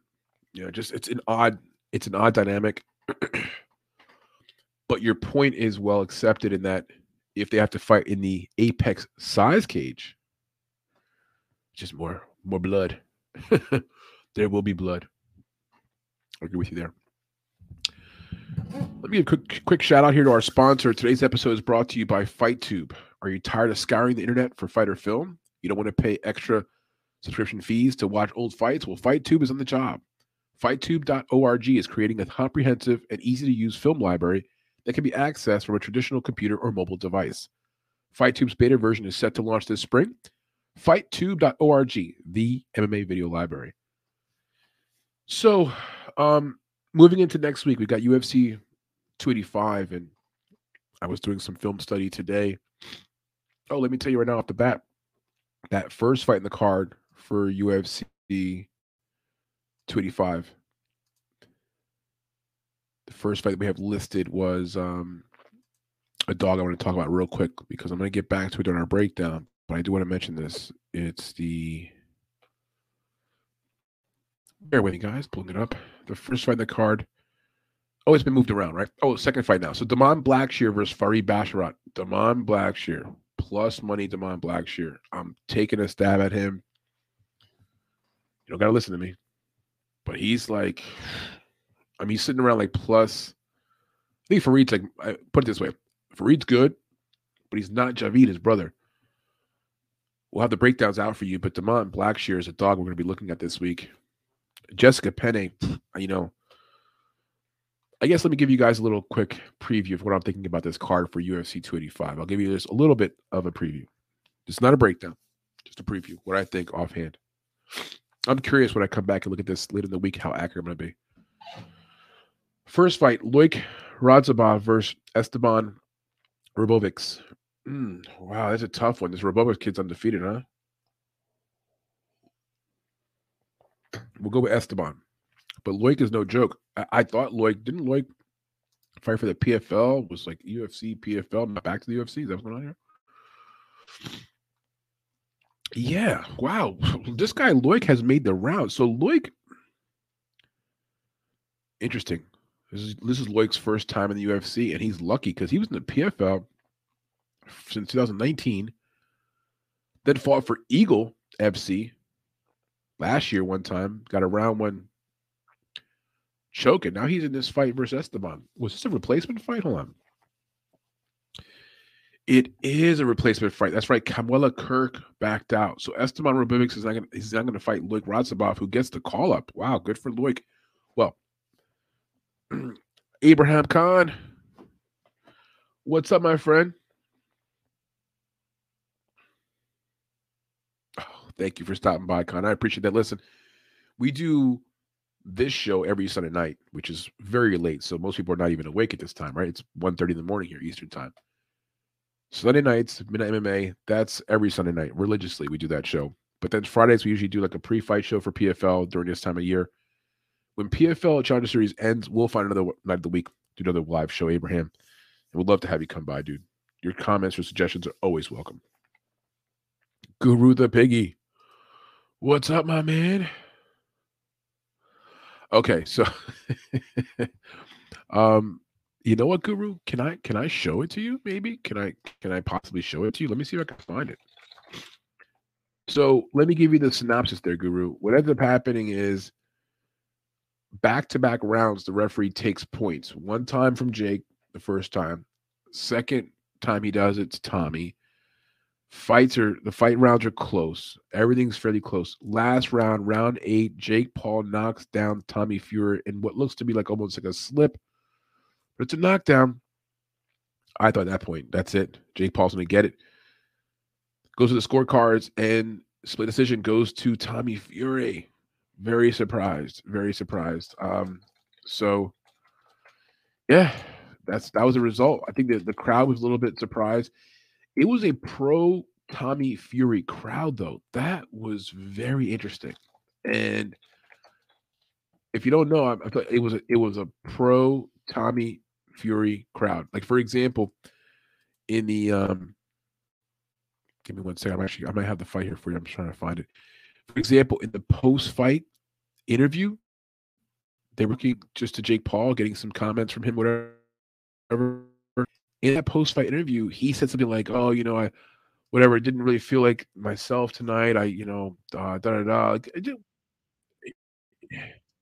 Then he says something like, "I'm still happy. I have a good life, and I've got my family, my money, and whatever else the case may be." And it came off a little bit like, "I know I lost, but I'm still living fast and rich, and so whatever." And the crowd starts booing. I'm like, "Oh shit, they're booing him."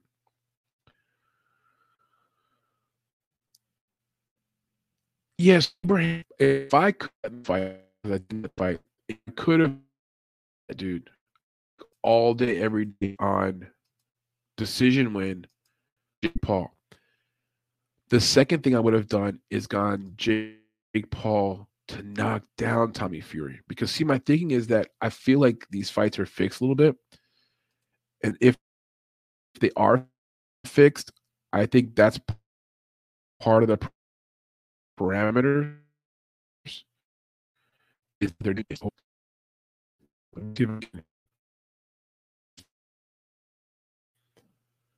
let's see here.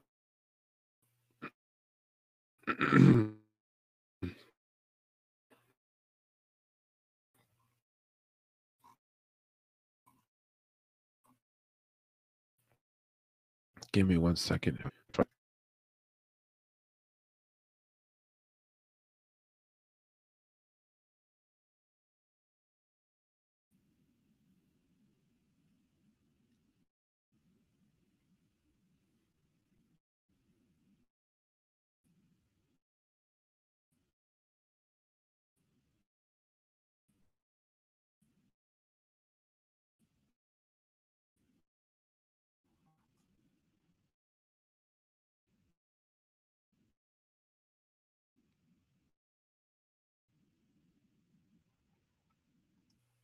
All right, so Tommy fight. This is going to be round number 6, right? This is indicative of what the fight looked like. It was a lot of Tommy Fury would come forward, and then Jake Paul would kind of wrap him up a little bit. Tommy would land punches here, and then Jake Paul would kind of time up. My bad, Guru. Let me see if I can fix. Here, give me a sec.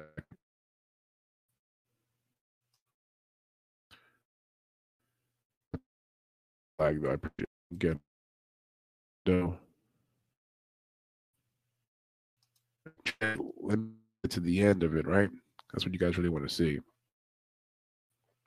I think my internet connection is shit, by the way, recently. It's definitely part of it. Give me 1 second, guys. I'll pull it up. But anyway, so for this fight, I'm surprised at a lot of what ended up happening. I'm surprised that the points were taken away. I'm surprised. I'm surprised. You know what I mean? I feel as if you could have told me before that Jake Paul was going to lose this fight, I would be like, nope, hell no. I feel career he's fixing these matches, right? You know what I mean? Give me a second, guys. I'm going to fix this. Just give me 1 second. So yeah, I wasn't. This referee's a mess. This referee's a nightmare. I'm looking at him taking the point right now from from Tommy Fury at some point. Listen, that referee, by the way, was a clown. He literally continued to get in the way of both the fighters, was like stopping the fight. Like he just constantly talking to them. Just super annoying. This wants to be very difficult, right? Maybe we can get the highlights of the fight. My goodness.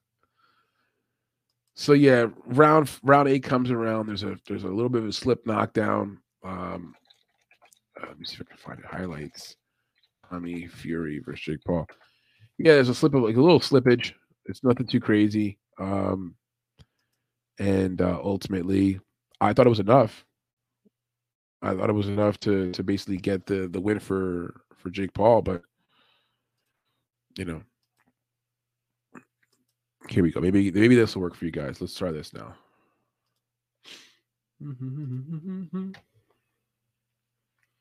This should be the highlights of the fight according to ESPN or whatever.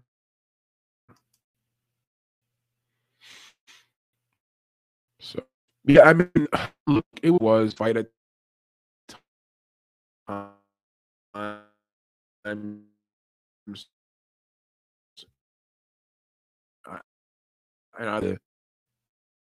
Like a few times, Jake Paul would eat a handful of combinations. Referees way too involved. I mean, the referee just talking.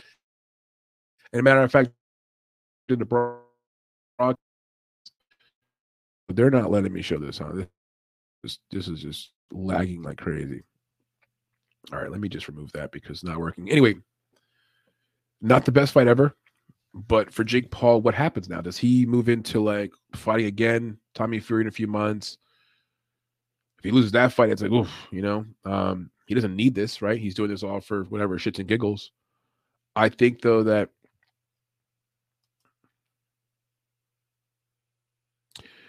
so you're bringing up some good points, Abraham. At least the points canceled out. Yeah, I totally agree. At least that happened because, quite frankly, it was. I was worried. I was worried that was going to open up the door to referees. I mean, the officials doing whatever they want to do. Judges now had 2 rounds points. It's like Abraham also writes in here. I thought Jake Paul was a lock. I had him parlay with Muniz, Dricus, Shevchenko, Shavkat as a lock parlay, but it looks like I was dead wrong. Look, Abraham, you and me and almost everyone thought Jake Paul's going to win this fight. Not because he's a better boxer, but because of the whole narrative. You see, Abraham, if you could post for me, what book did you use and what state are you in to set that bet? Because we are in New York. We're New York based, sometimes in Pennsylvania too. So I'm between New York, Pennsylvania, and New Jersey. That's where I travel between, right? I do business in all 3 states. But the point is, you could not place a bet on Jake Paul in any one of the 3 states on DraftKings or FanDuel. It wasn't available. These are major states that offer lines for almost every sporting event. Why were they not offering lines on Jake Paul? You know why? Because I think they know that shit's also kind of, not in the up and up. That's my reasoning for it. Because when Jake Paul last fought back in the fall, that was available. That was available on DraftKings. It was available on FanDuel. I believe those popular books just said, listen, take this off of here. We're not sure what's going on here with this. So, bet online. That makes sense, Abraham. So bet online, yes. And you live in Oklahoma. There you go. So Abraham took some action in this fight on Bet Online in Oklahoma. If you want action on Jake Paul fights, there's a tip for you. Number 1, Bet Online is probably where you want to go. I don't think that they're going to offer lines for Jake Paul fights on DraftKings. They're just not going to do it. Imagine this. Jake Paul, here's food for thought. Jake Paul, as big of he has his own economy, right? You don't ever hear nothing about DraftKings. Wouldn't DraftKings want to be in bed with him? Like, hey, we'll sponsor Jake Paul. Jake Paul can do, listen, Jake Paul will get a tattoo of DraftKings on his forehead. They paid him enough money. You know what I mean? That's the kind of guy Jake Paul is. You don't hear DraftKings. You don't hear FanDuel. Matter of fact, I don't hear shit from any casinos when it comes to Jake Paul. I wonder why that is. Is it an issue of, it can't be because he's an athlete. There's tons of athletes who have affiliations with casinos and betting, companies. Why not him, though? Why not him? So Abraham writes in, see, he see Abraham, we're on the same page, dude. He writes in here, I was thinking this stuff was rigged too. That's why I bet the fight goes to decision on every one of his fights. Only failed me once. So Abraham, besides him knocking out that boxer kid, not boxing, not a child, Nate Robinson. He knocked out Nate Robinson. Besides that, it's almost all look fixed. Well, he did knock out what's his name too, though, right? He knocked out Woodley, right? Jesus Christ! Listen, I don't know. Who was the guy that Jake Paul fought before this fight? Oh, he fought Woodley again, right? No. What am I saying? He fought Anderson Silva, and that fight was fixed. I just like William Knight through the fight 2 weeks ago in UFC Vegas 69. William Knight did not try to fight through the fight. Same thing in that fight for Silva. Silva went down from a punch from Jake Paul that barely landed. I'll replay it 100 times over. He barely landed that punch. That fight was fixed. He did knock out Woodley. So if you were watching the fight in the fall, I was watching that fight with my kids, my wife, and my family. We were just kind of having a family evening, watching Jake Paul fight, whatever. And when he knocks down Anderson Silva, we're all like, oh, whoa. It's a knockdown. You don't know. You can't see all the angles. They replay that shit. Anderson Silva, who's been hit with, 4-ounce gloves and been in some wars and former UFC champion and broke his leg. I mean, went down from that kind of punch. Yeah, that was so fixed. And so going into this fight, I thought to myself, Jake Paul by decision. Jake Paul's going to get a knockdown. The fix is in. Here's how it works. We do get a knockdown. We do get a decision. But then, I mean, who knows? Maybe it's in the best interest. Yeah, I'm with you, Abraham. I'm with you, dude. I'm with you. My man from Oklahoma. By the way, Abraham, I went to college in Lincoln, Nebraska, at a little known school called the University of Nebraska. Yeah, I'm a former Cornhusker. I don't have any memorabilia here. I should. I was an athlete too in Nebraska. But yeah, we were bitter rivals of the Oklahoma Sooners. They stayed away, but OU's a good place too. Boomer, Sooner. Had buddies down there. Anyway, so yeah, Midwest lifestyle, by the way. Oklahoma, Nebraska, Colorado, Kansas, some of the Dakotas out there. It's good living, man. Cold ass fucking winters, but good living. So yeah, shout out to your Boomer Sooners out there, buddy. Anyway, so yeah, Jake Paul fight, that's keeps it moving. But since we're talking about Jake Paul, I got another 15, 20 minutes before I have to wrap things up here. But since we're talking about Jake Paul, in a weekend where we saw KSW, PFL, there was another boxing event or two, obviously UFC, and you get this Jake Paul thing on Sunday. We had Floyd Mayweather fighting on Saturday night. Floyd may never retire Weather. That's what he should change his last name to. I may never retire Weather. My man has retired how many times? And now he's fighting who? Who is he fighting? Oh, yeah, Oklahoma State. Okay. OSU. Gundy. Coach Gundy. I'm a man. I'm 40. Yeah, I'm about OSU. I like Oklahoma State. I like uniforms, too. So, Floyd Mayweather, Money Team Mayweather, whatever his Team Money Mayweather, whatever the fuck they go by. It's going to sound rude. If Mayweather hears this, he's probably going to put me on blast, but fuck it. Why? Was my first question. Why are you still fighting, dude? Why? Who? He fought a guy in an exhibition match this weekend. Exhibition. 6 rounds, 5 rounds. I don't know what it was. Just random catch weight or some shit like that. Some guy who used to be a boxer, he's a mixed martial artist, turned boxer, trying to make some money. Average guy at best, fought in Bellator. I didn't know Mayweather was fighting on Saturday until the Ariel Helwani show played the interview with this guy who's fighting him this week, on Thursday. I'm like, I had no idea this guy was fighting. I didn't even know Mayweather was still fighting. Mayweather fought some Japanese guy. Wasn't that on New Year's, right? Exhibition match. I mean, Mayweather is about money. He wants to make money. He likes money. He likes it a lot. That's his biggest thing, making money. I guess he's making money, but like, why? Like, couldn't he just make more money with like a good stock portfolio, like and a good investment agent? Could you just make more money just like buying up like all of some parts of like, growing cities in parts of the United States? Couldn't he make his money like opening up like maybe the biggest boxing gym or boxing promotion or boxing? I mean, why is he still fighting? Then why is he fighting trash? Like, why is he mess? That's right, Abraham. That's right, dude. The Rising card is where he was at. That's right. I remember them making the announcement we're going to have Mayweather fighting. Like, what? Yeah. I mean, what the fuck, man? I don't get it. Oh, Guru the Pig writes in. You hear this, Abraham? I live in California, but all over the U.S. I met a girl from Tulsa when I was working in Salt Lake City. Haha. I like me some Tulsa girls. Tulsa, Oklahoma. I went to Tulsa, Oklahoma, my senior year of high school.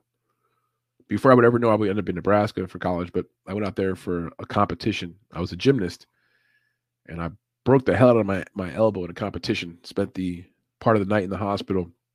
That was my only time in Tulsa. Yeah, nice city though, nice hospital, good place. Abraham writes in here, that shit was weird. I think his bodyguard got knocked out in the co-main event. Oh yeah, dude. Yeah, dude. I don't even listen. I don't know what's going on, dude. I mean, again, a guy with all that money, right? And he's got, I believe, some children already. Why? It's like Tom Brady. Why, dude? Like, I'm glad he's doing his thing and moving on, but like, why'd you come back this year? Why did you do it, dude? And for some of these guys, like, who's another one? Who's the guy? The Spanish boxer who's so annoying. He's around. De La Hoya, Oscar De La Hoya. He wanted to fight last year, right? He was trying to fight. He wanted to get in the cage. I'm like, or the ring. I'm like, please stop it. None of you guys need to get back in the ring. Stop. Let you guys go retire. Go be promoters. Go be mentors. Whatever. We don't need to see that shit. It's bad enough we got YouTubers fighting out here now. We don't need these old ass people coming back. It's over. You know what I mean? So the case of Floyd Mayweather, I'm just questioning his life choices now at this point. Like, once you're done boxing with that perfect record, like the Conor fight, okay. Even though those fights were kind of poop looking back and we really had no chance of having a real fight because Mayweather's just, a great defender, doesn't want to actually get into a real fight. There was a little more appeal there. Now him traveling around the Mayweather circus, like, can I fight Mayweather? Can I get like 4 or 5 rounds exhibition? My last thought on this, when they were interviewing the guy who fought this past weekend on the Ariel Helwani show, like last Thursday, Ariel asked him, how many rounds? The guy was like, yeah, I'm not sure. In the contract, it's 5 to 7 rounds, so I'm good either way. Ariel was like, you don't know how many rounds? The fight's in like a day or two. I was like, yeah, I'm okay with it though. Listen, man, I'm ready for 5 rounds or 7 rounds, so we're not sure yet. Then Ariel asked him, what weight class? What's going to be the weight? And the guy's like, oh, yeah, we don't, not sure yet. He's going to let us know. And I'm like, what the fuck what are we talking about now? What are we talking about? This is not fighting. This is just celebrity boxing. Make a few bucks. And then this guy who I forgot his name, God bless him. He's like being so optimistic. He's got a young child who's sick and trying to raise money. His child got a surgery on Monday, and he's like, he's acting like this is going to be his new career path. He's saying things like, yeah, this is more what I want to be doing, taking these kind of fights. I'm like, yeah, everyone would rather be doing this. Every combat fight, a lot of combat fighters who have not been successful fighting through the main promotions in real fighting would rather do this shit. Who would not rather do less time per round, shorter fights, friendlier climate, tons more money? don't get it twisted. Every single fighter out there who's actually fighting their fucking ass off and trying to make whatever peanuts they're making, they look at Jake Paul like, I wish I can get part of that pie. Like, fight less competition, higher profile, tons more money, shorter rounds. I mean, it was an 8-round fight Jake Paul fought yesterday, right? 8 rounds, and then Mayweather was like 6 rounds. Like, they're not fighting 10-round boxing matches against really good competition. They're basically setting up these like quasi fake fights. And so that's why I believe some of the books are not also letting this be available for betting purposes. They see this shit. It's modified boxing. You know what I mean? So yeah, that interview last week on Ariel Helwani's show was very telling as to what was to be expected for that fight. And it went to a no decision. I didn't see the fight. I just saw the results. No decision, exhibition contest. The Floyd Mayweather circus continues. I don't know. But of all the things that we watched this weekend in sports, to me, the funniest one was still watching UFC Vegas 70 fully into the main card. I'm like, okay, got my wine ready. I'm watching the card. And they're like, oh, the main event's off, by the way.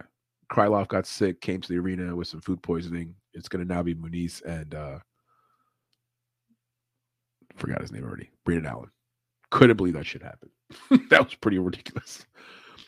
Keep the comments going, guys. I'm going to be here for about another 15 minutes. Got to close things down at about 2 o'clock. But whoever's in the chat, your comments are welcome. I'll respond accordingly. Guru the Pig writes in here, would The Ultimate Fighter be more interesting if Conor was coaching female fighters while they trained and lived in his yacht? The kicker is Conor throws them overboard as soon as they backtalk or deny sex to Conor. Yeah, I love it. See, Guru, you're a man of you're the man of the same cloth as me. I love Conor's life, right? Who wouldn't want to be Conor McGregor, right? This guy, yacht living, throwing hose off his yacht. That story, by the way, we covered that story a few weeks ago, and it's such a funny story.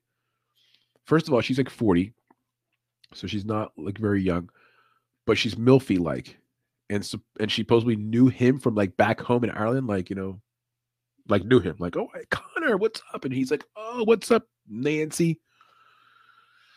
Bring your 40-year-old ass on the yacht. Come party with us. Nancy had a bathing suit on.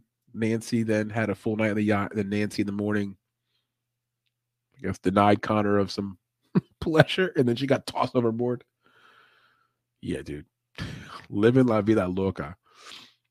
When she, came across the police, she had nothing but her bikini on. I'm like, so when you went to the sleep on the yacht, did you just only board with the bikini on? Did you sleep with the bikini? Like, just so many questions. Yeah, I'm going to answer your question in a serious way, Guru. I'm going to tell you this. I think that if the UFC did The Ultimate Fighter in a way where it can be men and women, and then somehow try to play on, like, how you do like Big Brother and shit like that, and there's romantic relationships with the contestants, that kind of thing, right? But like with the fighters, but again, you don't want to break up marriages and shit like that. That could be kind of cool. So here's a great point Abraham brings in. The Floyd fight was not even on Bet Online. So you see, here's the thing, dude. Like, they're becoming hep to the idea that these are not really sporting events. These are not real sporting activities.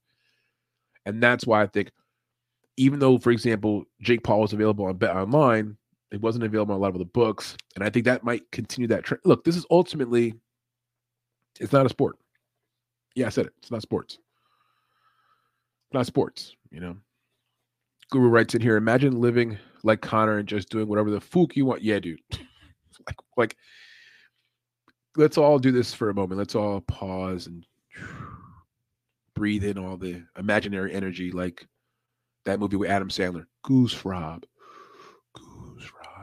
Imagine living the life of Conor McGregor, like G5s, yachts, so much fucking money that you don't even, there's nothing you can't buy. You've bought everything.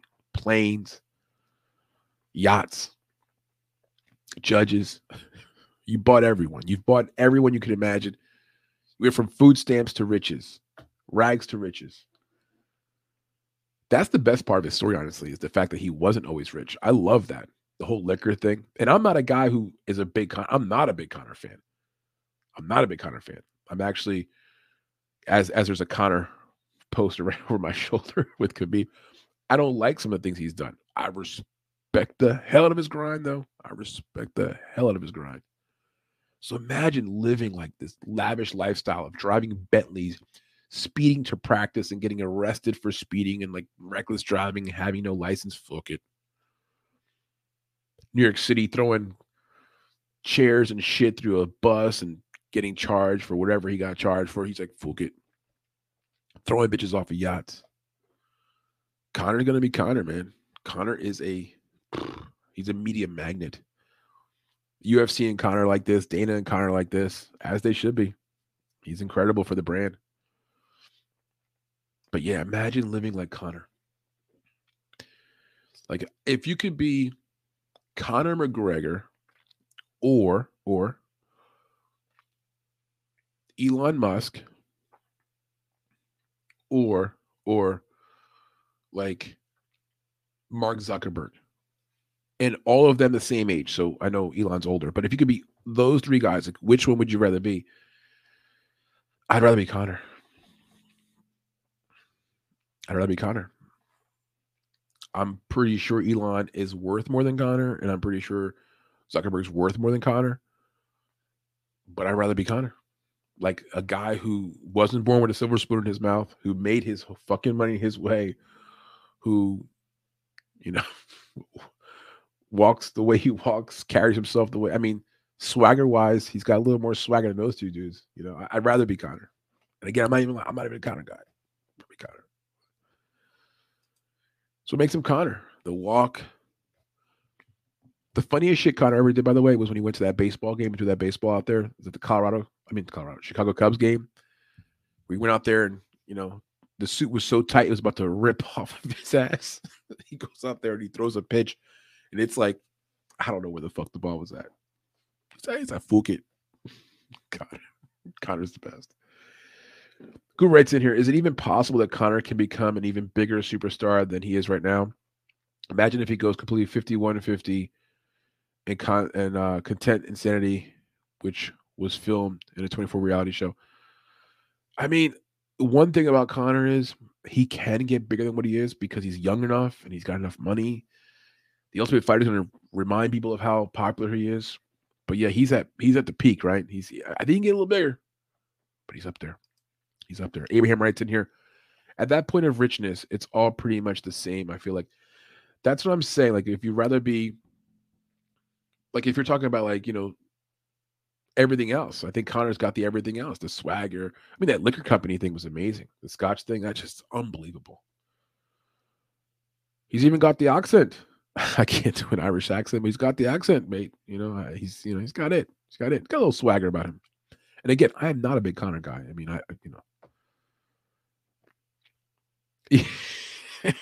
So Abraham writes in, we're talking about Zuckerberg and talking about the people that are at that level of wealth, right? It's money's money, right? I got G5s and jets and shit like that. Abraham writes in here, so I'd rather be the guy who at least could fuck people up. Yeah, you're damn right, dude. Cheers to that. You're damn right, man. There's something amazing about, what do you do for a living? I fuck people up. That's what I do, my friend.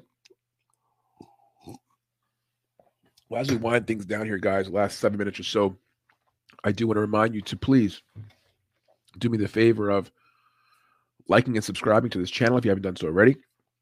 Please, the one big thing I'm going to ask you for a favor is subscribe to our Substack newsletter. And here's why you want to do that. The link's down below. Totally free. Requires just an email to subscribe. You receive 1 or 2 weekly emails from us via Substack. It's a platform. It's not a personal email. It doesn't come from me.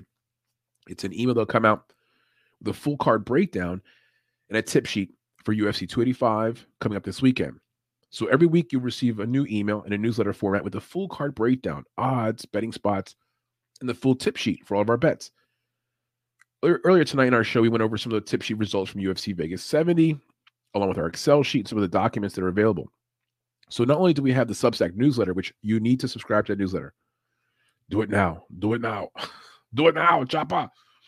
Subscribe to our newsletter. Super dope newsletter. Totally free, informative information for you. Do that.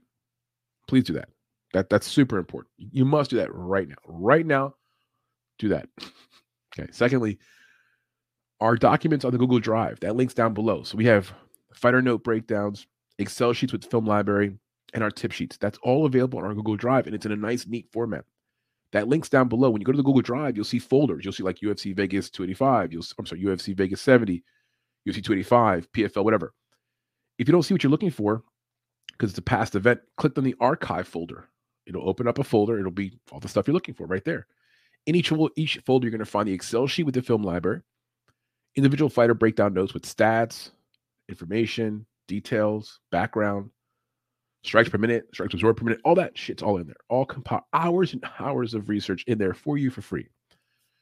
So please look at our Google Drive when you have some time. Subscribe to the newsletter. That is the most important thing. That's the way you can support what we do here. If you like any part of our content and you want us to keep making more content, that's what we need from you. We don't need your money. We can use a pat on the back every now and then. That's okay. But we need you to subscribe to our different platforms. So follow us on Twitter, follow us on Instagram, leave comments, tell people how great we are and what we do. Okay. But seriously, subscribe to the newsletter. That's the best way you can support us. It's a great platform. Like, for example, last week, if you were subscribed last week, you received the PFL Challenger Series Week 5 full breakdown, written format, bet tip sheet. You get the Bellator main card and one prelim card, full breakdown and tip sheet. And of course, you got the UFC Vegas 70 full card breakdown and tip sheet. 3 weeks in a row, we are positive return on investment for UFC events. 3 weeks in a row, winning streak for UFC. We're going to push it to 4 weeks in a row. All of our content is free, 100% free. And we can keep it that way with your support. I feel like I'm on a telethon now, like a telethon. Pick up and call us at 1-800-SO-AND-SO and leave a donation to MMA Fight Club. No, seriously, the way you support us is by subscribing to these different platforms, being here with us, leaving comments, suggestions, liking and subscribing. That's what I need from you guys. What do you guys need from me? More content? Better breakdowns? More live guests? Of course, we need more guests. We had no guests tonight. Next weekend, we'll be returning with some guests. Usually we have a few guests coming through, some fighters. And if you look at our YouTube page, you'll find a handful of interviews. We had Jennifer Maia interview a few weeks ago, which she's fighting coming up at this UFC 286 or 85, I forgot. Had an interview with Sajar Eubanks that we published from a few weeks ago. That interview was published this weekend, but that's a really good interview. I know Sajar Eubanks is not a star by any means. I get it. People pass judgment on her. She's no longer in the UFC, got cut. Really good interview. Really informative interview. Anyway, a few more comments here before I wrap things up. Abraham writes in here. My man, Abraham. Yeah, that's what we were talking about. I'd rather be the guy who fuck people up. Talk about Conor. On a 1 to 10 scale, how jacked are you for UFC 285? Just how good is this card this Saturday? Well, pretty jacked up, Guru. Pretty jacked up. I mean, first of all, like Shevchenko's fighting on the card. She's a pretty big name, and it's like an afterthought because that John Jones thing is just, I mean, I'm getting chills.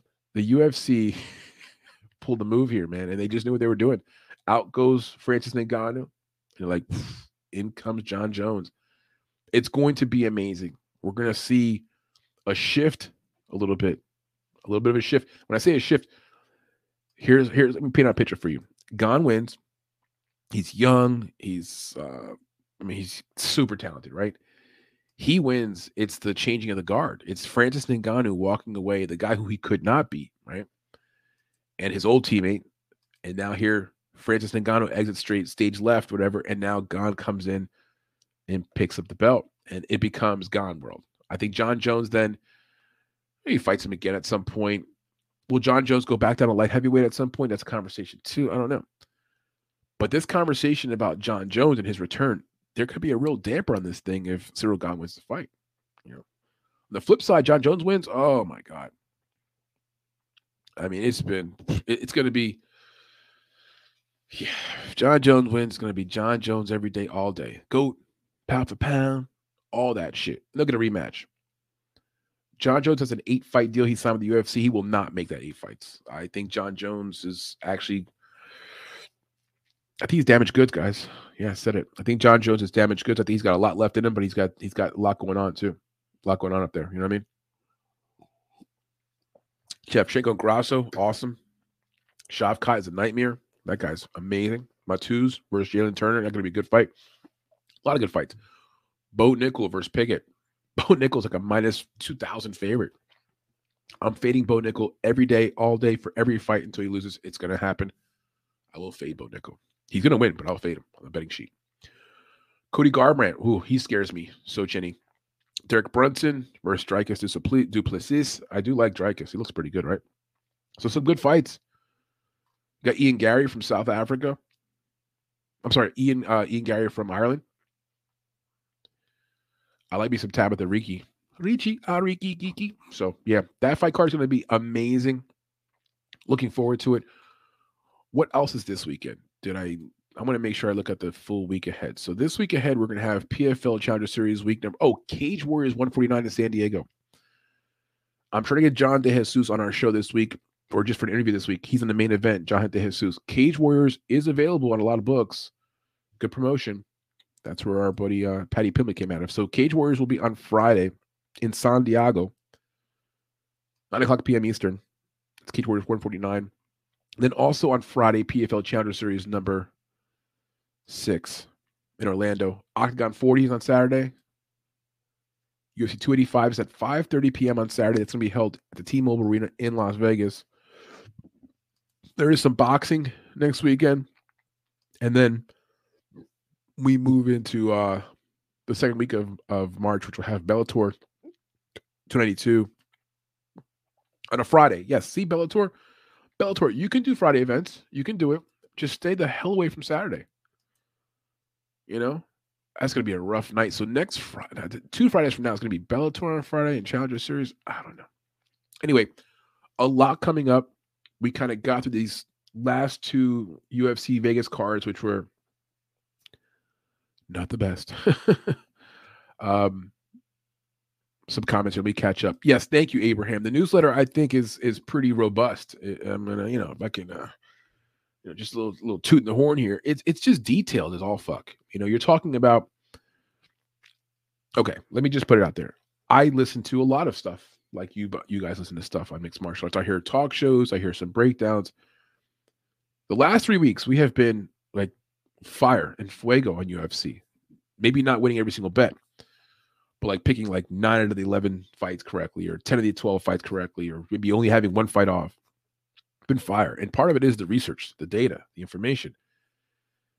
If you're following a capper or someone who announces fights and what they're doing, I would want more information. That's all I'm asking for. I just want more data. Like, where's your opinion coming from? So we do film study, of course, and we do data analysis, and we do data compilation, and we do also comparisons. How do you know that? That's why we provide this information to you guys. So when you see our written breakdown and newsletter, it's very detailed. If you don't want a long ass breakdown, you don't have time to read, that's fine. That's fine. Maybe you do have time to read a little bit. Maybe you like to read. Maybe you just want to see the stats, the bullet points. So we highlight that in newsletter. As you know, Abraham, there's highlighted points. There's like stuff in bold text where you can see, oh, that's an important stat. You want to know that stat. And then the tip sheet. Our tip sheet is so detailed. You find out what we're betting, what our bet is, what our return's going to be, how much risk we have. And if you know our tip sheet specifically, we don't expose ourselves very much. We cover several angles to make sure that even if we're going to lose, it's going to be minimal losing, potential to win average amounts all the way up to big amounts. That's our betting style. But to back it up with so much data, that's what's key, Abraham. And that helps me from my perspective and my staff, because I have people who help me just compile stats.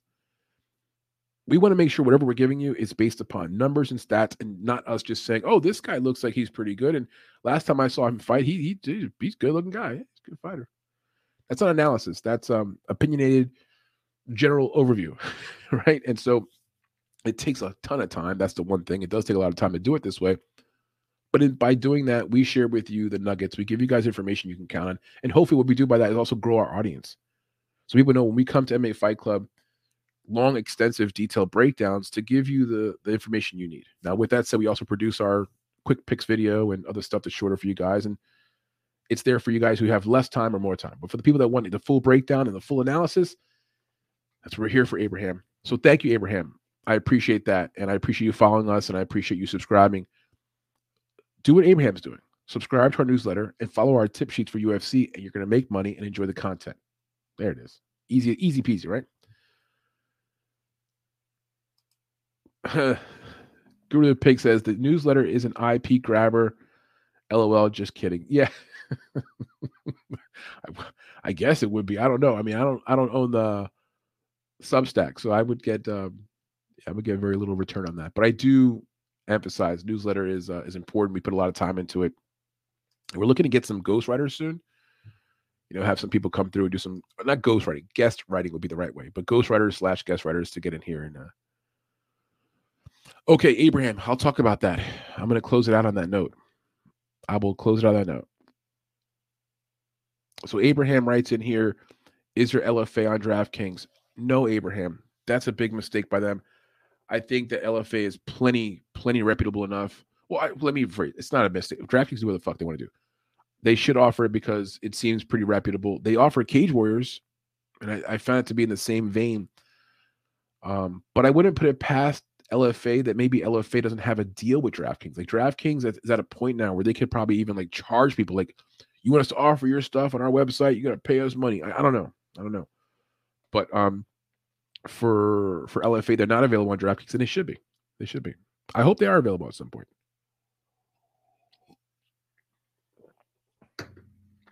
John Jones versus Ciryl Gane. Who's going to win the fight? And who do I have to win the fight? If you can follow me on this thought process for a second, guys, just hear me on this. And don't have to agree with me, but hear me out on John Jones versus Ciryl Gane. John Jones, who's been through a lot the last few years outside the cage, was at one point like the bastard, the bastard child. The UFC turned their back and said, listen, we want nothing to do with this guy. He's domestic violence issues and drug issues, whatever. And many of which now you look back on, the drug issue is not as much of an issue. It's debatable as to what that was about. And the domestic violence stuff is also, look, depends how you look at everything, right? People make mistakes. So it could all be explained. But he has not fought in a long time. Long extended breaks from actual fighting don't make you better at fighting. You can get stronger, you can get faster, you can train, you can work on a lot of skills, But you have to be active in fighting to be able to be at your best. John Jones will not be at his best this weekend. Period. Point of fact. Will he look good at times? Will he be full of energy? Will he be excited? Yes. Will he be more or less injury-free? Yes. But John Jones is a light heavyweight historically. This is a move up to heavyweight against one of the most athletic people that he has ever faced that's also a natural heavyweight.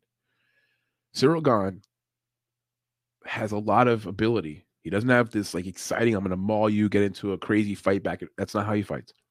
But technical as all fuck. Big as hell. Will have bigger legs. Will kick harder than John Jones. And Ciryl Gane is taking some good punches. He could take a punch. He's been there with some good guys. He fought Francis Ngannou. Went the distance with him. So when I look at the reality of what John Jones is now, and then what Ciryl Gane is now, I think Ciryl Gane has him in a lot of areas. John Jones hasn't fought in a long time. He's not a real natural heavyweight. He's moving up in weight. This is a huge event for the UFC. UFC's like, listen, we lost Francis. We pulled in a guy who we kind of turned our back on and said, look, we don't know what to do. Suspended him and took John Jones has been stripped of his belt twice before by the UFC due to issues, right? It's been a rocky relationship. Now they patched everything up with this new 8-fight deal and paid him however much money for this fight, which has not been disclosed, but it's a lot of money. John Jones is in essence a paid actor. He's the part-time paid actor to fill the role of what Francis should have been filling. They wanted Francis in this spot, but Francis is like, listen, I'm done. I'm walking away from all this shit. I want to do something else. UFC scrambles and says, who can we put in here? Let's bring in this guy who hasn't fought in years, who's not even ranked, and throw him in there and make this a mega fight. And everyone's going to love it, right? I'm going to love it. I'm looking forward to it. I think Ciryl Gane is going to pick him apart for 5 rounds. We're going to decision, and Ciryl Gane's going to win a decision. And it's not going to be nearly as exciting as what people want. I hate to say this to you guys. I look forward to the fight. Every round I'm going to be dialed in. I'll be right there. I'm going to be looking just like you, dialed in. We're probably going to see 5 rounds because they're both very skilled. They could both work from range. Jon Jones needs to take his time and get himself established. Ciryl Gane's always taking his time and working from distance. I said it 2 years ago about Ciryl Gane. Super duper talent, but never going to be box office. That's never going to be Ciryl Gane.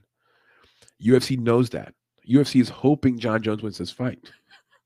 He's box office, for better or for worse. He's a domestic fighter. UFC loves what he possibly brings to the table, even the bad boy image. Listen, he wins, he becomes pound for pound, blah, blah, blah. Ciryl Gane wins, there's no pound for pound conversation. Around that conversation. So, are the crossroads here for the UFC? UFC would prefer Jon Jones win. It's better for their bankroll. Ciryl Gane wins, and then now defends his title decision after decision after decision, leg kicking from range with no finishing. That's what they're going to look forward to, and it's not going to be good. It's not going to be box office. I do not believe Ciryl Gane has that gene. He's not a finisher. He's not an angry man. I mean, in the Francis Ngannou fight, even when there was some shit talking, he was all like, "Oh, oui, parlez-vous français," and everyone is happy. I'm here to fight, and I don't want to get bloody. I've to fight from a distance. I'm a big, massive man who fights very careful. That's Gane. That's how Gane fights. That's going to be a problem in the future. It's going to be a big problem. I can imagine even a meeting at some point where Dana just tells him, "Listen, if you don't start actually beating people, we're just going to get rid of you somehow." You got to actually beat people up. You can't go out there as a 265-pound man and pepper them with leg kicks and jabs for 5 rounds. That's how this fight's going to go, though. I think this fight's going to be 4 to 5 rounds of peppering with jabs and strikes and staying safe and winning the technical battle. And then post-fight saying, as people are booing, like, boo, when it's some action, like, oh, I don't know why people are booing. I'm from France and I won the fight. It's been technical and I just don't understand, but I wish you all the best. And, I give Jon Jones a lot of credit for coming out here and fighting with me. And I will go back home and eat my crackers and cheese and my wine. Now, every French person probably hates me. Look, some stereotypes are real. I'm Puerto Rican. It's true. A lot of Spanish people carry small knives, not to stab you with. It's just a fucking thing. I don't get it. I don't know. Black people do enjoy fried chicken. It doesn't mean they all eat fried chicken. It's a stereotype. It is, but Mexican people like beans. I'm Spanish. I'm Puerto Rico. I love beans. Some stereotypes are fucking. They are. Ciryl Gane is the kind of guy who represents his culture very well, and that he's elegant, eloquent. You know, he probably puts on a suit, looks amazing. You know, but he's the last motherfucker I'm going to call to come back me up down an alleyway, like in Brooklyn somewhere, in a bad city. I'm not calling him. He's the guy I would call. He'd be like, "Well, what is the problem, my friend? Why not you talk your way out of it? Maybe you should call the police, dude. I need you to get my back, dude. Come, I'm about to get my ass beat over here. Can you come get my back?" This guy would come over trying to talk to people. Like, come on, that would be. I got on a tantrum, so forgive me. Yeah, I worry about the long-term value of Gane as a heavyweight champion in the UFC because of his fighting style. I believe he wins this fight, though. I believe it's a points affair, and I think he gets the best of Jones. What would surprise me would be somebody getting knocked out, or Jones getting on the ground and somehow submitting Gane. That would be. I don't think we're going to see it, though. Not going to happen. Wow, I got a deep breath here. I'm going to read a few more comments, and then I got to let you guys go. Abraham writes in here, I totally agree. I'm going to take the dog shot, but I think Jon Jones becomes a wider favorite just because he's Jon Jones. Yeah, dude. See, people are betting on, you know what's funny about this, dude? Some people betting on Jon Jones never watched him fight live years ago. You know how many people are betting on mixed martial arts who just got into it like a year or two ago? They didn't even see this guy fight live. I mean, live, like, you know, even on TV. They're betting on the allure, who he was. Like, that's a very dangerous way to bet on people. He has not fought in a long time. For a long time, man. Just got it. Use your head here. Use your head. And look, money line prices are basically public votes. It's basically it's like a poll. We're taking a poll. Who the public likes to win? Jon Jones is getting the votes because Jon Jones is the American and he's popular. He's all good guy now. We don't care about none of the stuff he did before. Everything's all positive. He's totally rehabilitated his whole life. UFC loves him. So the public perception is on the side of Jon Jones, and that perception is jaded by past years ago events. You know? I mean, how many times did we do that in sports? Like we see, let me use the example of Tom Brady this past year. Tom Brady, like, even the last few games where, like, you don't want to bet against him. People like, I don't bet against him. It's Tom Brady. And he's always got a way of doing it, Oh, I mean, at some point he's just getting old and the team's not good and he can't keep winning. And so, you're not betting on Jon Jones in 2017. This is Jon Jones 2023. Different deal, right? Abraham writes in, he beat Ty up pretty bad, but I get you. Yeah, so the Ty fight was a really good example. Thank you for Abraham for bringing it up. He did tag up Ty Tuivasa, and I thought in that moment we saw what Gane's capable of if he's forced to trade, because Ty put it on him a little bit, right? Didn't Ty knock him down? It kind of forced him to react and fight. Now with Ty, unfortunately, Ty is he's reckless, you see, and that's part of why Ty had this blip and came crashing back down, was because he's reckless. He wants to his thing is like, listen, I'm going to come bang with you for a minute, and if I lose, I lose, and if you win, if I lose, I lose, and if I win, I win. It's not a strategy. It's not a strategy, Ty. He tried that shit with Gane, and he caught Gane a little bit, but then Gane's so technical. Gane said, you want to fight like that? I'm going to catch your ass, and he caught him. Jon Jones will not fight like that. I don't believe he will. More technical. So, yeah.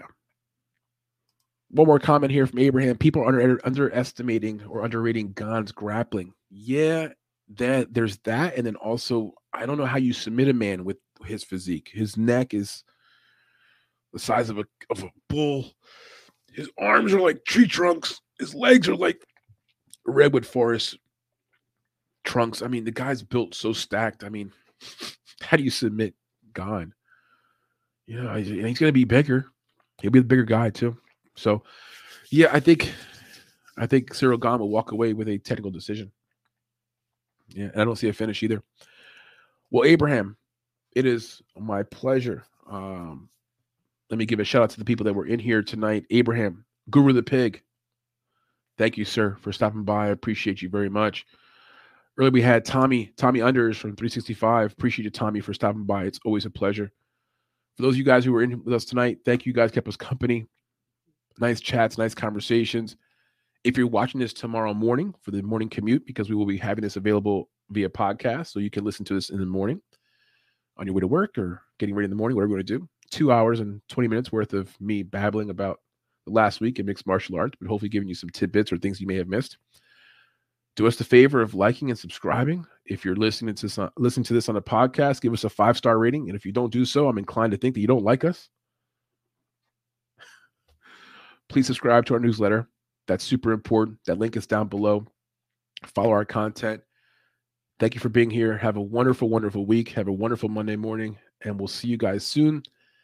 Next video will be coming out, be Tuesday-ish, Wednesday-ish for UFC 285, along with our full card breakdown via newsletter. Have a wonderful night. Abraham, thank you again, dude. You guys were a pleasure tonight. It was good being with you guys. Have a great Monday morning, and we'll see you guys soon. Deuces.